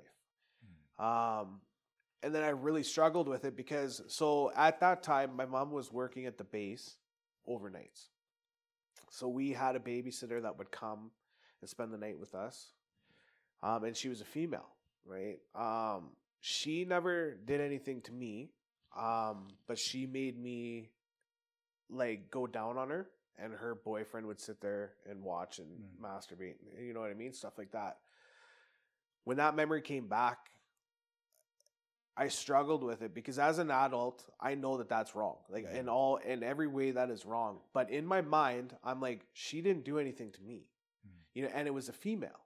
You know what I mean? So it was like I was going back and forth with is this wrong? Is this right? And I was struggling with it. And that was almost worse than reliving that memory, you know, but I had almost went back out. And again, my counselor sat me down, and it's funny because the counselor I had, he's an old Irishman or Scotsman, whichever one he is, he hates being called the other one. So I hope I didn't just butcher that and he doesn't come find me. Anyways, he sat me down and he's like, look, like, I know exactly how you feel. You know what I mean? I'm like, you can't. And he's like, I know. Right. And so we talked it out. I don't want to, you know, but we talked it out and it made me feel a lot better. So I had said, should I call my mom? Should I tell my mom? He said, well, does your mom know? And I'm like, I believe 100% no matter, like, even though I had so much hate for my mom during that time, I fully believed that if she knew, that she would have put a stop to it. So I'm like, no, I don't think she knows. He's like, okay, I wouldn't do it over the phone. He said, maybe see if she'll come up and see you, or wait until Simon House did this thing once a month called Family Day. Your family would come up. They'd go sit down with Lori, and she would explain the progress, you know, what's going on. And so my mom, he's like, or wait for that. And I'm like, well, I don't know if I could. So I called my mom. I said, can you come to Calgary this weekend? And yeah, sure. You know, no problem. You want me? And I'm like, by yourself. Please come by yourself. So she comes and picks me up Saturday morning, and we go out and we do our thing. We're hanging out, and like, I'm prolonging it. Like, I have mad anxiety. Like, I don't. So we had to be back at the house by 11 p.m. and it's like 10:30 and I still haven't told her. So finally I just pulled into a Tim Hortons and I sat her down and you know, I started to tear up and shit. And I said, I just want you to know that I don't blame you. I don't, I said, but what I'm going to tell you, I said, I need to tell you. So I just told her, and the look on her face was, and she just put her head down and she's like, I am so sorry. So what the situation was she was working overnights, and this woman, she's like, I really wish I remembered her name. And I'm like, you know what? It was so long ago. You know what I mean? Like, what could we do now? Right. But what the situation was this woman was struggling and was pretty much on the street. So my mom's, it was a win-win. You come stay the night. You got a safe place for the night. You watch my kids. She's like, and I told her that her boyfriend was never allowed to be there. Right. And so then I told her what had happened, and she's like, I'm so sorry. And, I said, but after that moment, like, I felt like the whole world just lifted, like it felt great. And I'm in the program, everything's going good. A week or so after that is when I came and did my step 5. And that really sealed the deal for the program works. Right? Because everybody was telling me step 4 is scary as shit. It's hard. It's, and it was like, I had a lot of sleepless nights. I had Yep. And so I come and did my step 5, and even when I got here, I sat outside and I would contemplate it so many times just walking away. You know what I mean? Like, I was like, I'd be surprised if people didn't. Right? Yep. And so when I came in here and I sat down and, like, it just... But you were so welcoming, and you were, you know what I mean? And good. Yeah. And glad to hear that. But then there was a few times, like, during it, because you just sit there and you listen to our story, right? Like, you're writing down stuff, and there was a couple times where I'm like, this fucker's judging me. You know what I mean? Like, I was scared to say some of the stuff that I had to say, but I just remember being told chances of somebody hearing something that I've done isn't something that they haven't heard before. You know what I mean? Like, I'm not the only one in the world. You know what I mean? That's true. So, and after that, when I walked out those doors, I felt like $1 million. And I went and did my hour of meditation, and, and did my 6 and my 7, and it was great. During all this time, because the treatment center in Medicine Hat is only 30 days. Simon House is 90 days. So at this point, I'm in love with Calgary. You know what I mean? Like, I love Bowness, and, I learned about the changing people, places, and things. And the house in Bowness is in a beautiful spot. Yeah, it is. Yeah, right across that river. You got that old bridge. You got, Shouldes Park right there. Yeah, like, it's... Very cool spot. Yeah, it was awesome. And I'm actually glad that I went, because Simon House was the bottom of my list, because the Google reviews for Simon House suck. You know what I mean? And I was like, that's a shit place. That I owe my life to that place. Sometimes popularity of something doesn't mean it's good. Yeah, exactly. Right? Like, the amenities at Fresh Start might have been awesome, and you know what I mean? For sure. There's nothing wrong with Fresh Start, but it's a matter of who's out there judging this, right? Like, yeah, exactly. And really, at the end of the day, all the bad comments are from addicts that got kicked out. They broke rules or whatever. Very well right? could be. Yeah. So it was just like, and that's what I needed, because it is kind of, everybody can't, it's boot camp. It's there was rules, but they're normal rules. Yeah. You know what I mean? Make your bed, be showered. You had to do the 5 meetings a week. Don't you be had a jerk to each other. Like, yeah, exactly. Right. Normal societal rules. Yep. Right. And they weren't there to hold your hand. And that's what I needed. Right. Because my family, they didn't baby me. And towards the end, they weren't as, what's that word I'm looking for? Enabling? Yes, there we go. Thank you.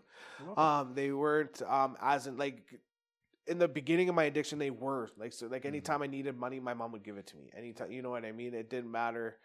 If I needed anything, she would be, okay, here you go. Towards the end, that stopped. I would call her and I'd say, hey, can I, get $20 for a pack of smokes and a slush? Instead of giving me the $20, she'd bring me a pack of smokes and a slush. So, I mean, they were still helping me, but they weren't giving me the money and stuff. With my kids being safe and with my family not in the system, like, it really did make it easy. There was a lot of hand-holding in a sense, right? So when I got to Simon House, all that stopped, right? Like, they're not there to hold your hand. Like, you're here for you. You know what I mean? I'm not going to do it for you. I'm not, and that's. And they want to try to prepare you the best they can. Yeah, right? exactly, right? Yeah. And Al, that's what he said. We're creating men for society, men with integrity. You know what I mean? Like, you're in control of your own life. He's like, I'm not going to be here for the rest of your life, you know? So, and yeah, it was amazing. So I got to graduate, and that was just, so I called Crystal and I said, come to Calgary. Let's give it a shot. We're both sober at the same time. Remember our pact. And she's like terrified, but she's like, okay. So she put all of her stuff into storage. She found somebody looking for a roommate on Kijiji. So she took the shuttle. He went and picked her up from where the shuttle dropped her off.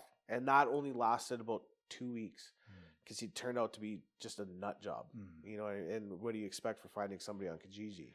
That's a scary proposition, to be honest. Like, especially if you're a woman. Like, right. Can be really terrifying. So, but he lived in Bowness, and it was like about a 5-minute walk from the house, right? So when she had originally said it was a man, I was like, and then she told me where the address was, and I'm like, okay, well, that's only a few minutes away. I know for a fact that if I say something, I'm gonna have 40 guys, and we're gonna show up. At, you know what I mean? So I was like, you'll be okay. Turned out that he was a complete nut job. So that fell through fairly quick. And Crystal called her auntie, who put her up in a bed and breakfast just on the other side of the bridge there. Really nice place. And Crystal got in touch with Oxford House and managed to get into Oxford House surprisingly quick. Like it was just like, you know, and I kept seeing it was God shot after God shot after God shot. You know what I mean? Sure. Like, because you get in, it's a long time to get into Oxford House. And usually is, yeah. Yeah, and she got in there, like, she was only in the Airbnb for a week. Yeah. And boom, they got her in right. So, right, God Another shot. good program here in town. Yeah. Yeah, we're super thankful for it. So she was in Oxford, and I was thinking about going into phase 3 in Simon House, which is like the transitional housing and whatnot. But Crystal had said things weren't going so well with her roommates at Oxford. Like it's an amazing program. It's great. You know what I mean? Sometimes personalities clash, right? Exactly. Right. Like you're not going to get along with everybody. So it was starting to fall through. So I said, okay, well maybe look for a place. So she was scouring the internet and found an ad on Kijiji for a guy that was looking for tenants, but also an employee. So she's trying to get a hold of him, and it's like she was blowing his phone up. And really amazing guy. He's a really good friend to this day. She finally gets a hold of him, and he's like, yeah, sure, no problem. You know, they set everything up. She goes and looks at the place. It's just a little studio basement suite, right? But she had said, would you have enough work for my husband or whatever, right? Like he's in treatment right now. We kind of at the beginning we didn't lie. I didn't tell him that I was a meth addict, but he knew that I was in treatment for alcohol, which it isn't a lie. But you know, so it was but he was super supportive of our program, right? So yeah, she moved in April 1st of 2020, and I got out of treatment the middle of April, I think 16th or something like that, of 2020, and moved in with her back like into our place, and we went to work. At first we were just renovating the upstairs of this house, and then summer was starting to kick off, and it was starting to like work was really starting to pick up. And that's like when COVID was first coming out, right? Like it was, so he lives out in Cochrane, just out by the Mount. So he would have to drive 45 minutes both ways to come pick us up because we didn't have vehicles. So he had said, hey, if I get a camper or something, would you guys mind coming and staying out on my property for the week? And we're like, well, like, fuck yeah. So we had made a plan with him. Like we had said, okay, we need to make sure that we are at least back in Calgary so we could do laundry shop and so we can go to meetings. Like we need to at least be doing a meeting a week. And he was super okay with that. And we had also told him, because he was our mode of transportation, as we had said, when we're out there, there is no reason why we need to leave the property if we're not leaving with you going to work. Right? We had food. We had everything we need. We made sure of that. I said, if we're trying to get off your property, there is a reason. And he was super supportive. Like, in all honesty, I'm not sure what our transition to Calgary would have looked like without him. I'm sure we would have figured it out, but again, it was just one of those God shots. Yeah. Right? And like an amazing man. Like, he's a really good friend of ours now. So now we're both sober. We're out here. We're living. Things are good. We made a plan with my mom that we wanted a year sobriety under our belt before our kids came home, or before we even started the transition for them to come home. Yeah. Right? Like, we made sure that was in place. We wanted to make sure that we were working. We had, so we were just in this little studio basement suite. And what was happening was, because he owned the whole house. It was his mother-in-law's house. But anyways, they were renovating upstairs, and we were hoping to have it done to be able to bring the kids home. And what was going to happen is we were going to move upstairs. And then all of a sudden he dropped an outrageous thing. He wanted $2,500 a month for it. I'm like, that's ridiculous. So we wanted the kids to be able to come up for weekend visits and stuff. And he was nice enough. Like, the bedrooms upstairs were renovated. Like, there was just no carpet in the living room, and it was habitable, but it wasn't. So when the kids would come to visit, he allowed us to have access to the whole house, which was nice. But that wasn't ideal. Yeah. So Crystal and I started looking for a bigger place, and we went and looked at a few places, and they just no callbacks, or they were just garbage. And the house that we went and looked at, the lady we were talking to when we were supposed to go look at it was when Calgary got a really bad blizzard. And she's like, the lady we were talking to has like PTSD when it comes to driving in the snow and stuff. So she's like, the guy that lives downstairs will show you around. If you guys like it and whatnot, give us a call and we'll start the application process.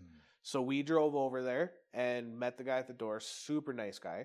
You know, he kind of showed us around, and we were asking him questions and stuff like that. And we loved it. 3-bedroom main floor, you know, in Abbeydale, right? So and everybody told me to stay away from the Northeast, right? Oh, Northeast is ghetto, it's the ghetto, it's the ghetto. But we love our neighborhood.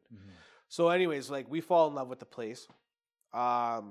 Crystal calls the company back, and we later find out that the guy showing us, who lives in the basement, is actually the owner of the house. Him and his mom, I can't remember, they're from overseas. I can't remember where they're from, but he just moved to Canada and just bought the house, and him and his mom live in the basement, and we get to live upstairs, right? So it turned out that he was the owner, and that was our landlord. And she's like, oh, good, because Mazim really likes you guys and, you know, feels like you guys will be a great fit. So we've been there for almost 2 years now. Tim had actually helped us move all of our stuff from his house to our new house and gave us glowing references and stuff like that. So it's winter time and work has slowed down, at least for me, because I was more about the grunt work, doing outside shit. Crystal was, you know, the meticulous painting, and I couldn't get into that. It fucking pissed me off every time, you know. So I was all about grunt work and the landscaping and the building of the fences and demolition. And so work had kind of slowed down for me.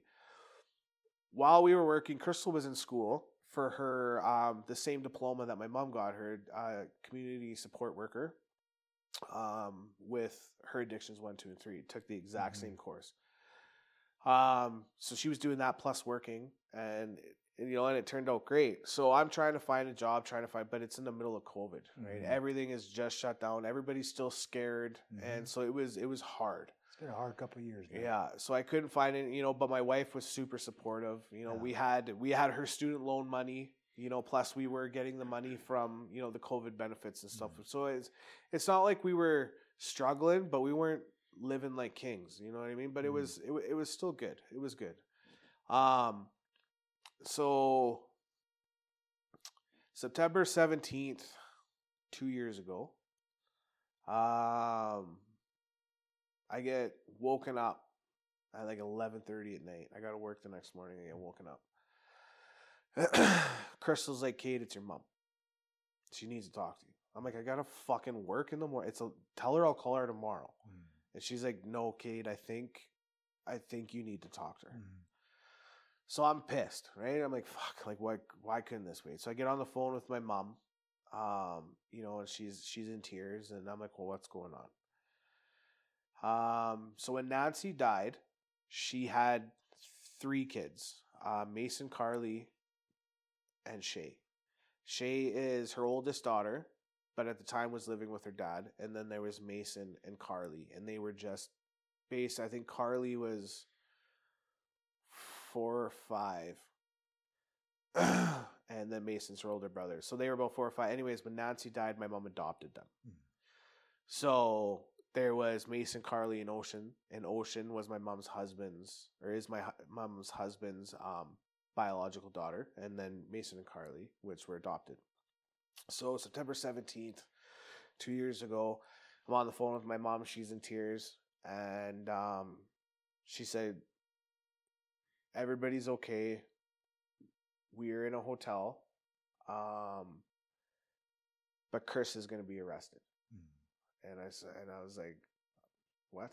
Right? And that's her husband's name. She said that she was getting ready to go to work that day, and Ocean said, Mom, can I talk to you?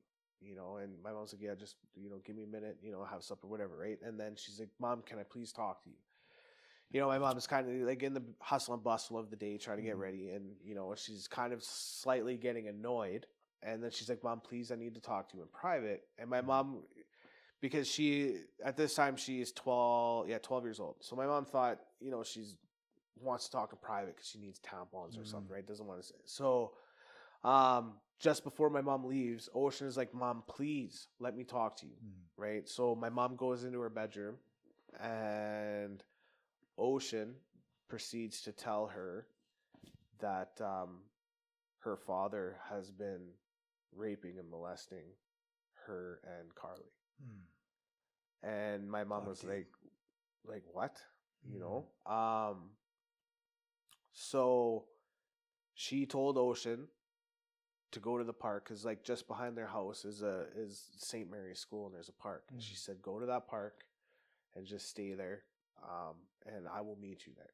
Oh, those poor kids, man. Yeah. So she leaves, and I commend my mom for this, man, the amount of strength. She walked out of Ocean's room. Chris is sitting on the couch. She doesn't say a fucking word to him other than, I got to go to work. Afterwards, I'm going to stop by Mom's. See you later. And walked out the door. She made sure that Ocean went out the back door to go to the park. She walked out the door. So she drives to the school, parks where, you know, Chris can't see him or anything like that. And at this time, Carly is also at the park. So they both get into the vehicle. And my mom says, like, Carly's like, well, what's going on? My mom says to Carly, your dad has been molesting. And Carly said, I know, because it's been happening to me too. And my mom, so what happened was these 2 little girls, they're 11 and 12, that day had finally had enough. And when they were at the park, they made a pact to finally tell my mom. And they were terrified because he had them believing that he was the only one that loved them, that my mom wasn't going to believe him, shit like that, right? Like, I heard all that shit too. It was bad. So my mom knew that, because Chris is lazy as fuck. Like, the guy has never worked in the fucking 10 years that they were together. You know what I mean? Just a lazy piece of shit. She knew that if he couldn't get the girls' attention, that he would send Mason to the park to go and get him. So my mom, on the phone with the police and stuff like that, talking to them, you know, my mom could see the house, and she could see Chris, you know, waving, trying to, you know, get the girls' attention and stuff like that, trying to see if he could see him. And then he goes in the house, and a few minutes later, Mason comes out. So he goes to the park, he's looking right, and then he sees my mom's vehicle and gets in, and my mom explains what's going on. They drive directly to my grandma's house, and then she gets a call from Victims Assistance and says, like, where are you guys? You know, and she's like, well, I'm at my mom's house. And she's like, well, like, how far away is that? She's like, well, it's 10-minute walk, you know, like she's like, that's not far enough. So they put them up in a hotel for the night. So my mom called me obviously that night. And it didn't fully sink in what she was telling me. I mean, like she just woke me up type thing, right? But my first question was, what about my daughters? You know, she said, right now we're pretty sure he didn't do anything to them. Because he wasn't able to control them. Like Mason, Carly, and Ocean, the only time they were allowed to go to the park was when they were taking my daughters. They weren't allowed to go to friends' house. Friends weren't allowed to come over, you know, stuff like that, right? But my kids, he couldn't control. Every weekend, they were either at their auntie's or you know what I mean? Like they were bounced around a lot. There was no control there.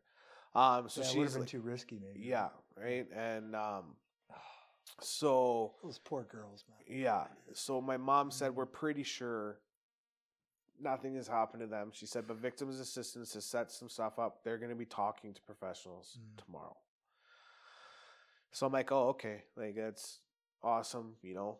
Like, well, not awesome, but that they were going to be seeing somebody. Yeah. And so I get off the phone, and again, it still didn't fully sink in, you know. Next morning, I wake up. Crystal and I get into an argument. Like, we're at each other's throats, you know. And I was like, fuck this. And I go to work. And I'm fixing a fence, so I got to dig some fence posts and stuff like that. And I'm digging. And I didn't even realize, but it was like, you know, like in movies, like when somebody gets knocked out or something, like it's that real quiet, like, whoa, right? I could hear that, but I didn't. And then all of a sudden there was a hand on my shoulder, and it was Tim. He's like, Cade, what are you doing? And I had one of those big, long Buster bar things, and I'm digging, but I bent it right in half. And he said that I was just sitting, and I was hammering because it had finally sunk in. And I looked at him, I said, I need to go. He said, no, that's why I'm here, because he just dropped me off and went and did something else, and he had come back because Crystal had called him and said, okay, we need to go to Medicine Hat. So he's like, that's why I'm here. I'm here to take you home. I guess your uncle's coming to pick you up, blah, blah, blah. So we go down to Medicine Hat, and the cops didn't go and arrest him until the next day. And he got released that same day on paper. And that really fucked with me, because here I am. I know the justice system. You know what I mean? I'd never once got a bail hearing that fast, let alone released. I think there was once I got released on paper, but I'd never. First time though, right? Yeah, first time offender that they know of. But first, you know, so well, yeah, in the court's eyes, first time offender. Yeah. So, but he was released. Obviously, with not being able to go back to the house, having to stay. Not being able to go within 500 yards of Carly and Ocean. Nothing was said about my mom or Mason, but that, you know, that's fine enough for right now. So as soon as I see my mom, she just breaks down, obviously, right? And, you know, so, but Matea, my youngest, she like they kind of knew what had happened. They knew. She just kept saying, that because my grandma and my mom said, Grandpa's gone away. He's not going to come back. He's doing some bad shit. He's not coming back. So the first couple nights, Matea was scared and said, well, what if Grandpa comes back to hurt us? I said, Daddy's here. That's not going to happen. And then she started saying stuff like, Grandpa was the only one that loved me, you know, and I'm like, for fuck's sakes. So they seen the professionals, did everything that they were supposed to, and we're 100% positive nothing happened to my daughters. Thank God, man. Yeah, but the psychiatrist or whatever it was that they seen said that there is a really good chance that he was starting to groom Matea. Hence where the Grandpa was the only one that loved me come from stuff, right? So we stuck around, like we dropped everything. Like my boss, again, Tim was super, super understanding. You know, he was like, hey, you guys take as much time as you need. You know, you guys stay in Medicine Hat, whatever. So we stayed down here, and, you know, we helped my mom pack his stuff up, and we all banded together. And when the cops, he had to get a police escort to come pick up his stuff. So we're all sitting outside, and the cop pulls up, and he's Cade, what are you doing here? I said, this is my mom's house. Like, these are my sisters. And he's like, can I ask you to go stand inside, please? Right? And I'm like, no. But there was like a huge group of us. Like there was me, my wife, my sister's fiance, my mom, and my brother, like my younger siblings, you know, like it was a big crowd. And he's like, we need people to do, like, come on, guys, you know. So we all just kind of dispersed, but like and he wouldn't look at anybody, wouldn't talk to anybody, which was nice.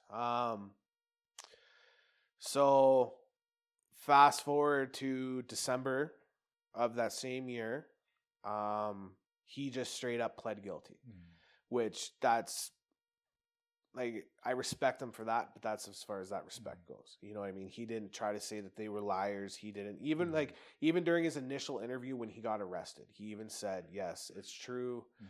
So he pled guilty to everything. Because of COVID and stuff, it kept prolonging it. So finally, the day he got sentenced, he was only sentenced to 7 years.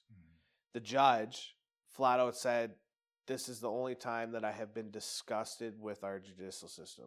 She said, because if I could give you more time, I would. She said, but I am legally bound to this amount of time. And she just shredded him in court. And it was nice to see. You know, the girls had a smile on their face. You know, she just shredded him. And she had asked him if he had anything to say. And he pulls out this little crumpled up piece of paper. It looks like he found it on the bottom of like the floor of a vehicle. And all he said is, I know what I did was wrong and I'm sorry. That was it. Right. And she's like, that's it, you know? And he's like, you know, kind of pretty much like, it is what it is. Right. And I'll never forget that because like, I just wanted to reach across that penalty box and be, you know, for one, because it's my little sisters, but also as a father, you know what I mean? I do. Because like, how can you do that? For one, to your own daughter, your own flesh and blood, and then to a little girl. And like the girls even said they grew up thinking that was normal, that that's what dads did. That's, you know what I mean? Yeah. And so, and then they got into like junior high and stuff like that, and then started learning about sex ed, and then it finally realized this isn't normal, you know? So, and I just like, obviously as a big brother and stuff but it was like just I couldn't wrap my head around it. I'm like, you were supposed to be their most fiercest protector, right? Like how? And he got 7 years and he just walked away. And so, you know, things were going good and whatnot. Ocean, who was his daughter, she's the one that kind of got it the worst. She kind of went in a downward spiral. Attempted suicide, stuff like that. At this time, my daughters are still living at home with my mom. So we're down there for Christmas. And my mom said, you know, can you come over, you know, this day or whatever? There's just something I want to talk to you about. You know, we're like, oh, okay. You know, didn't think anything of it.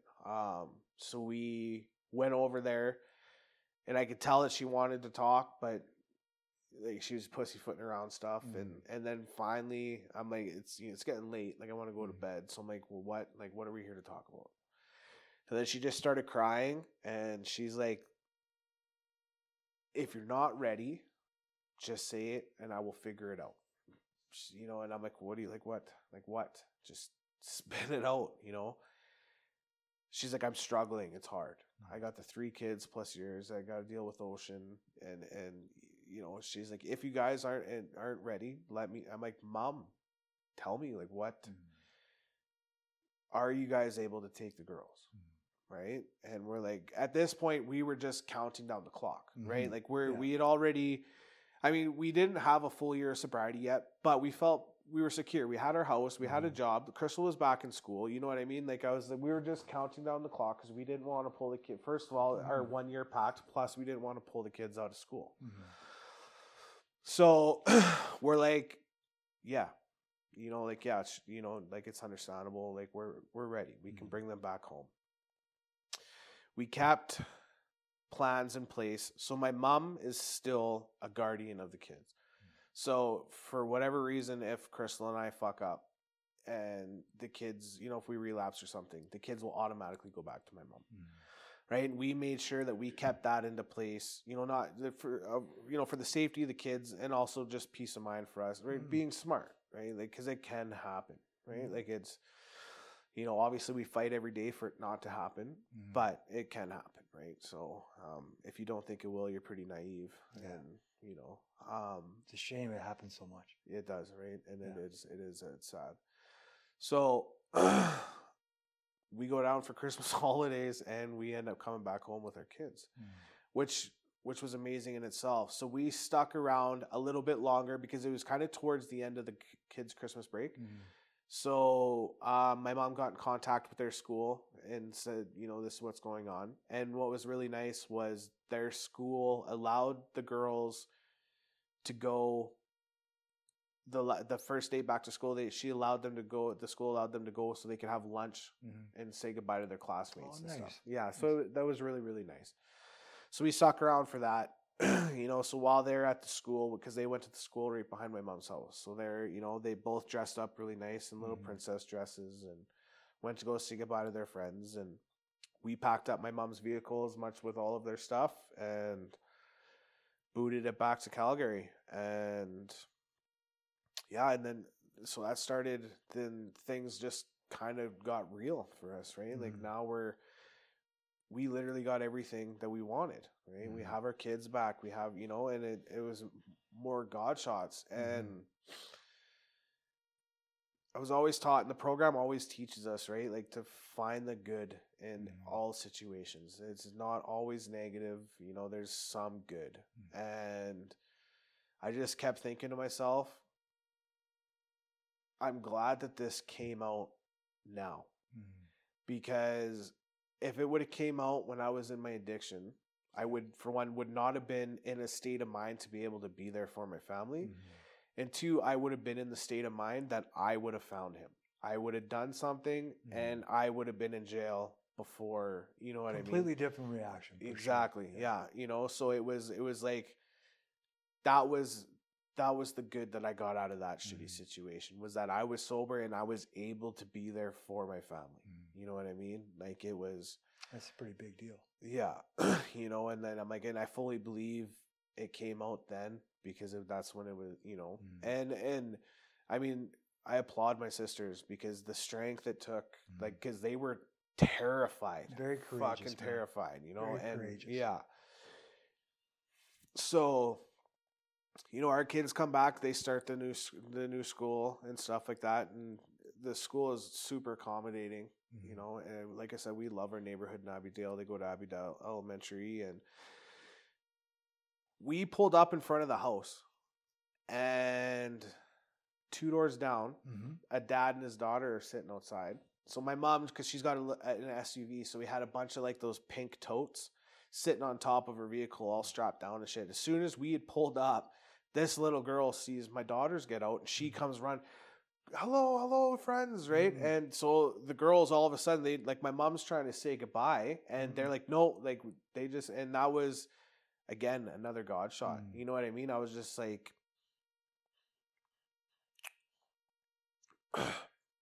right? 'Cause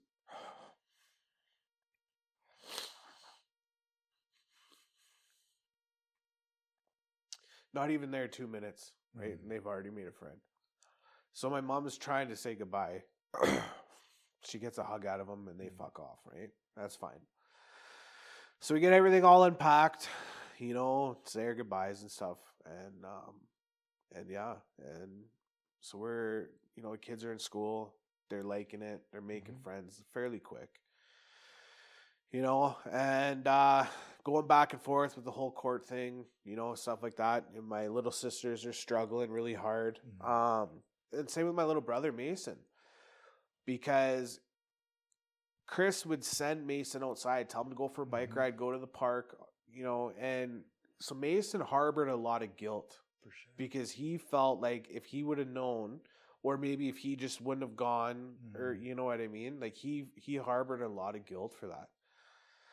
So, and I had said to him the one day, I'm like, well, now you're man of the house, like you got to help when I'm not here, I need you to help take care of mom. And, so he's 14, 15, right? Yeah. Darcy, 2? Josh. Holy shit. Yeah. I was just confirming because I know it's been a while. So Yeah. Oh, sorry, man. No, man, don't worry about it. Yeah, that's actually gone quick.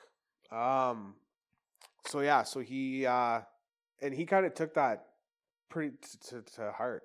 Mm-hmm. My mom would go out and do something. She'd be gone for a while. He'd message. He's like, "Where are you?" Mm-hmm. You know, and she's like, "Oh, I'm out." He's like, "Well, you were supposed to be home like an hour ago." You know, and he became like a little father hen almost. You know, so yeah, it was, you know, and but he was going through a lot too. But they were super strong.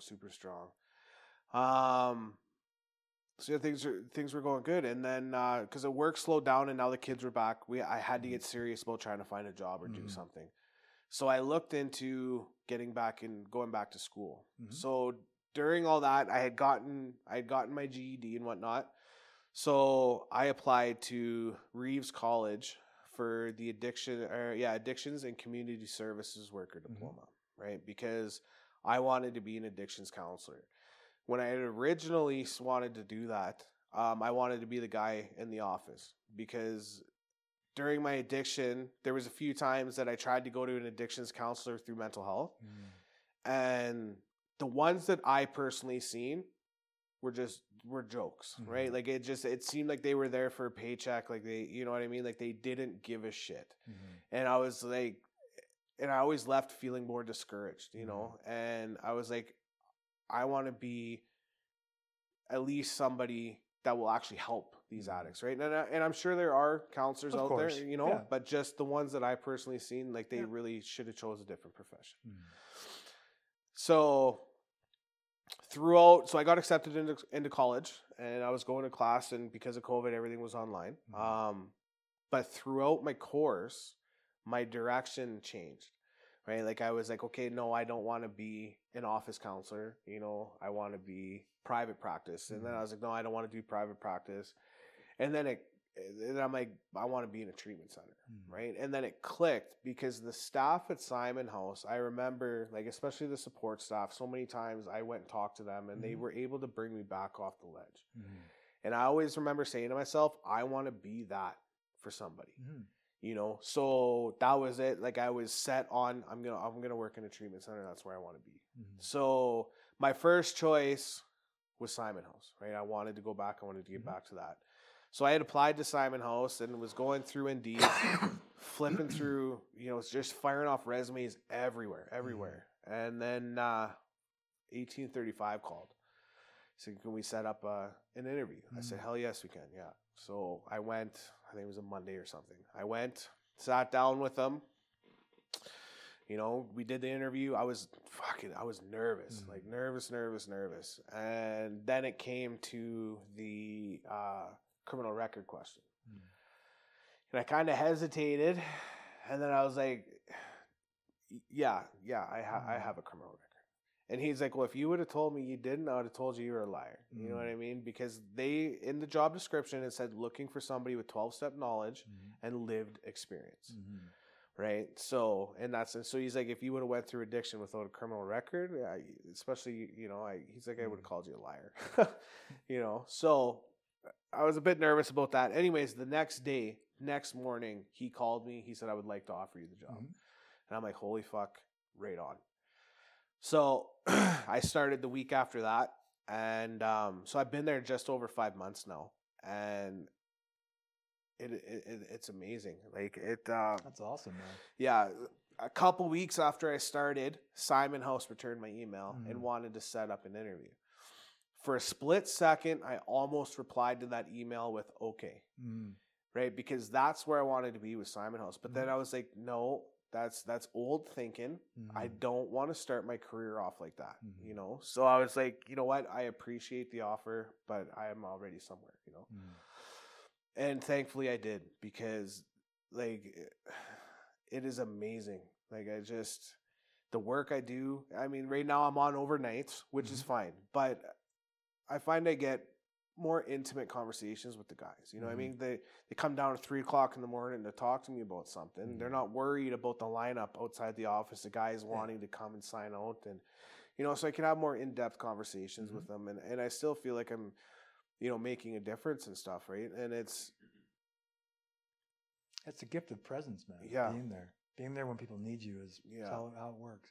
Yeah, and it's in the first little while I'd struggled with that because I've always worked in jobs where if you're sitting, you're there's always something to do, always.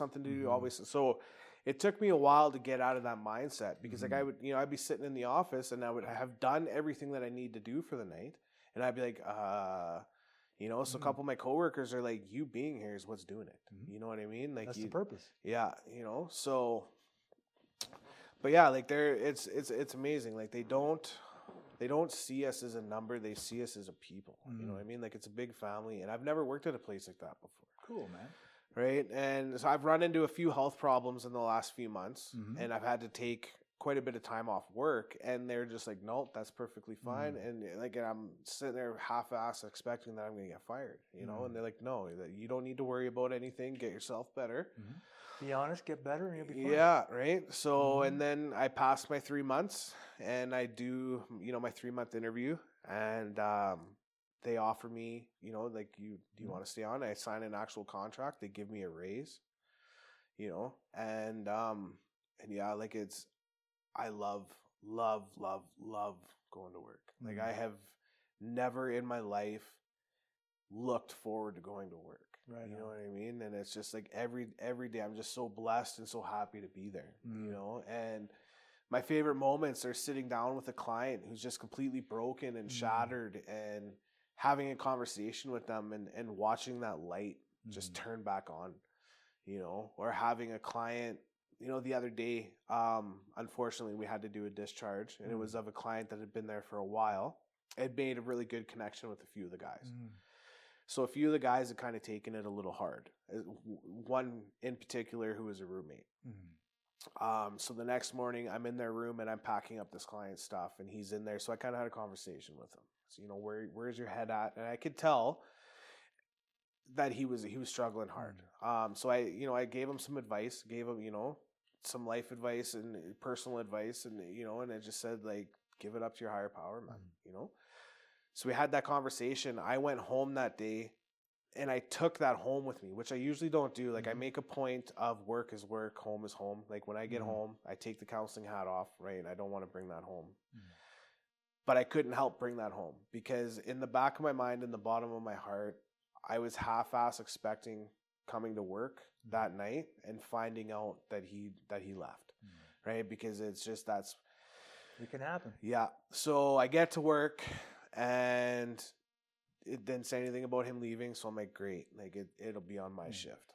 And he come into the office, and biggest smile on his face. He's Cade, buddy, Cade, I've been waiting all day for you to get here, man.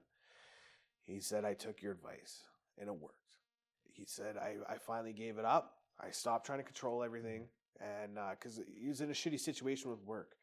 He got a call from his old job, the one that he wanted back so bad, and he got his old position back. He got, like it just everything fell into place for him, and I was just like, you know what? It's these moments right here that I'm like, that's why we stick it out just for today, man. Yeah, exactly, right? And it was, and I'm like, I told you, man. Like I'm super, super, super happy to hear that. Like it just warmed my heart because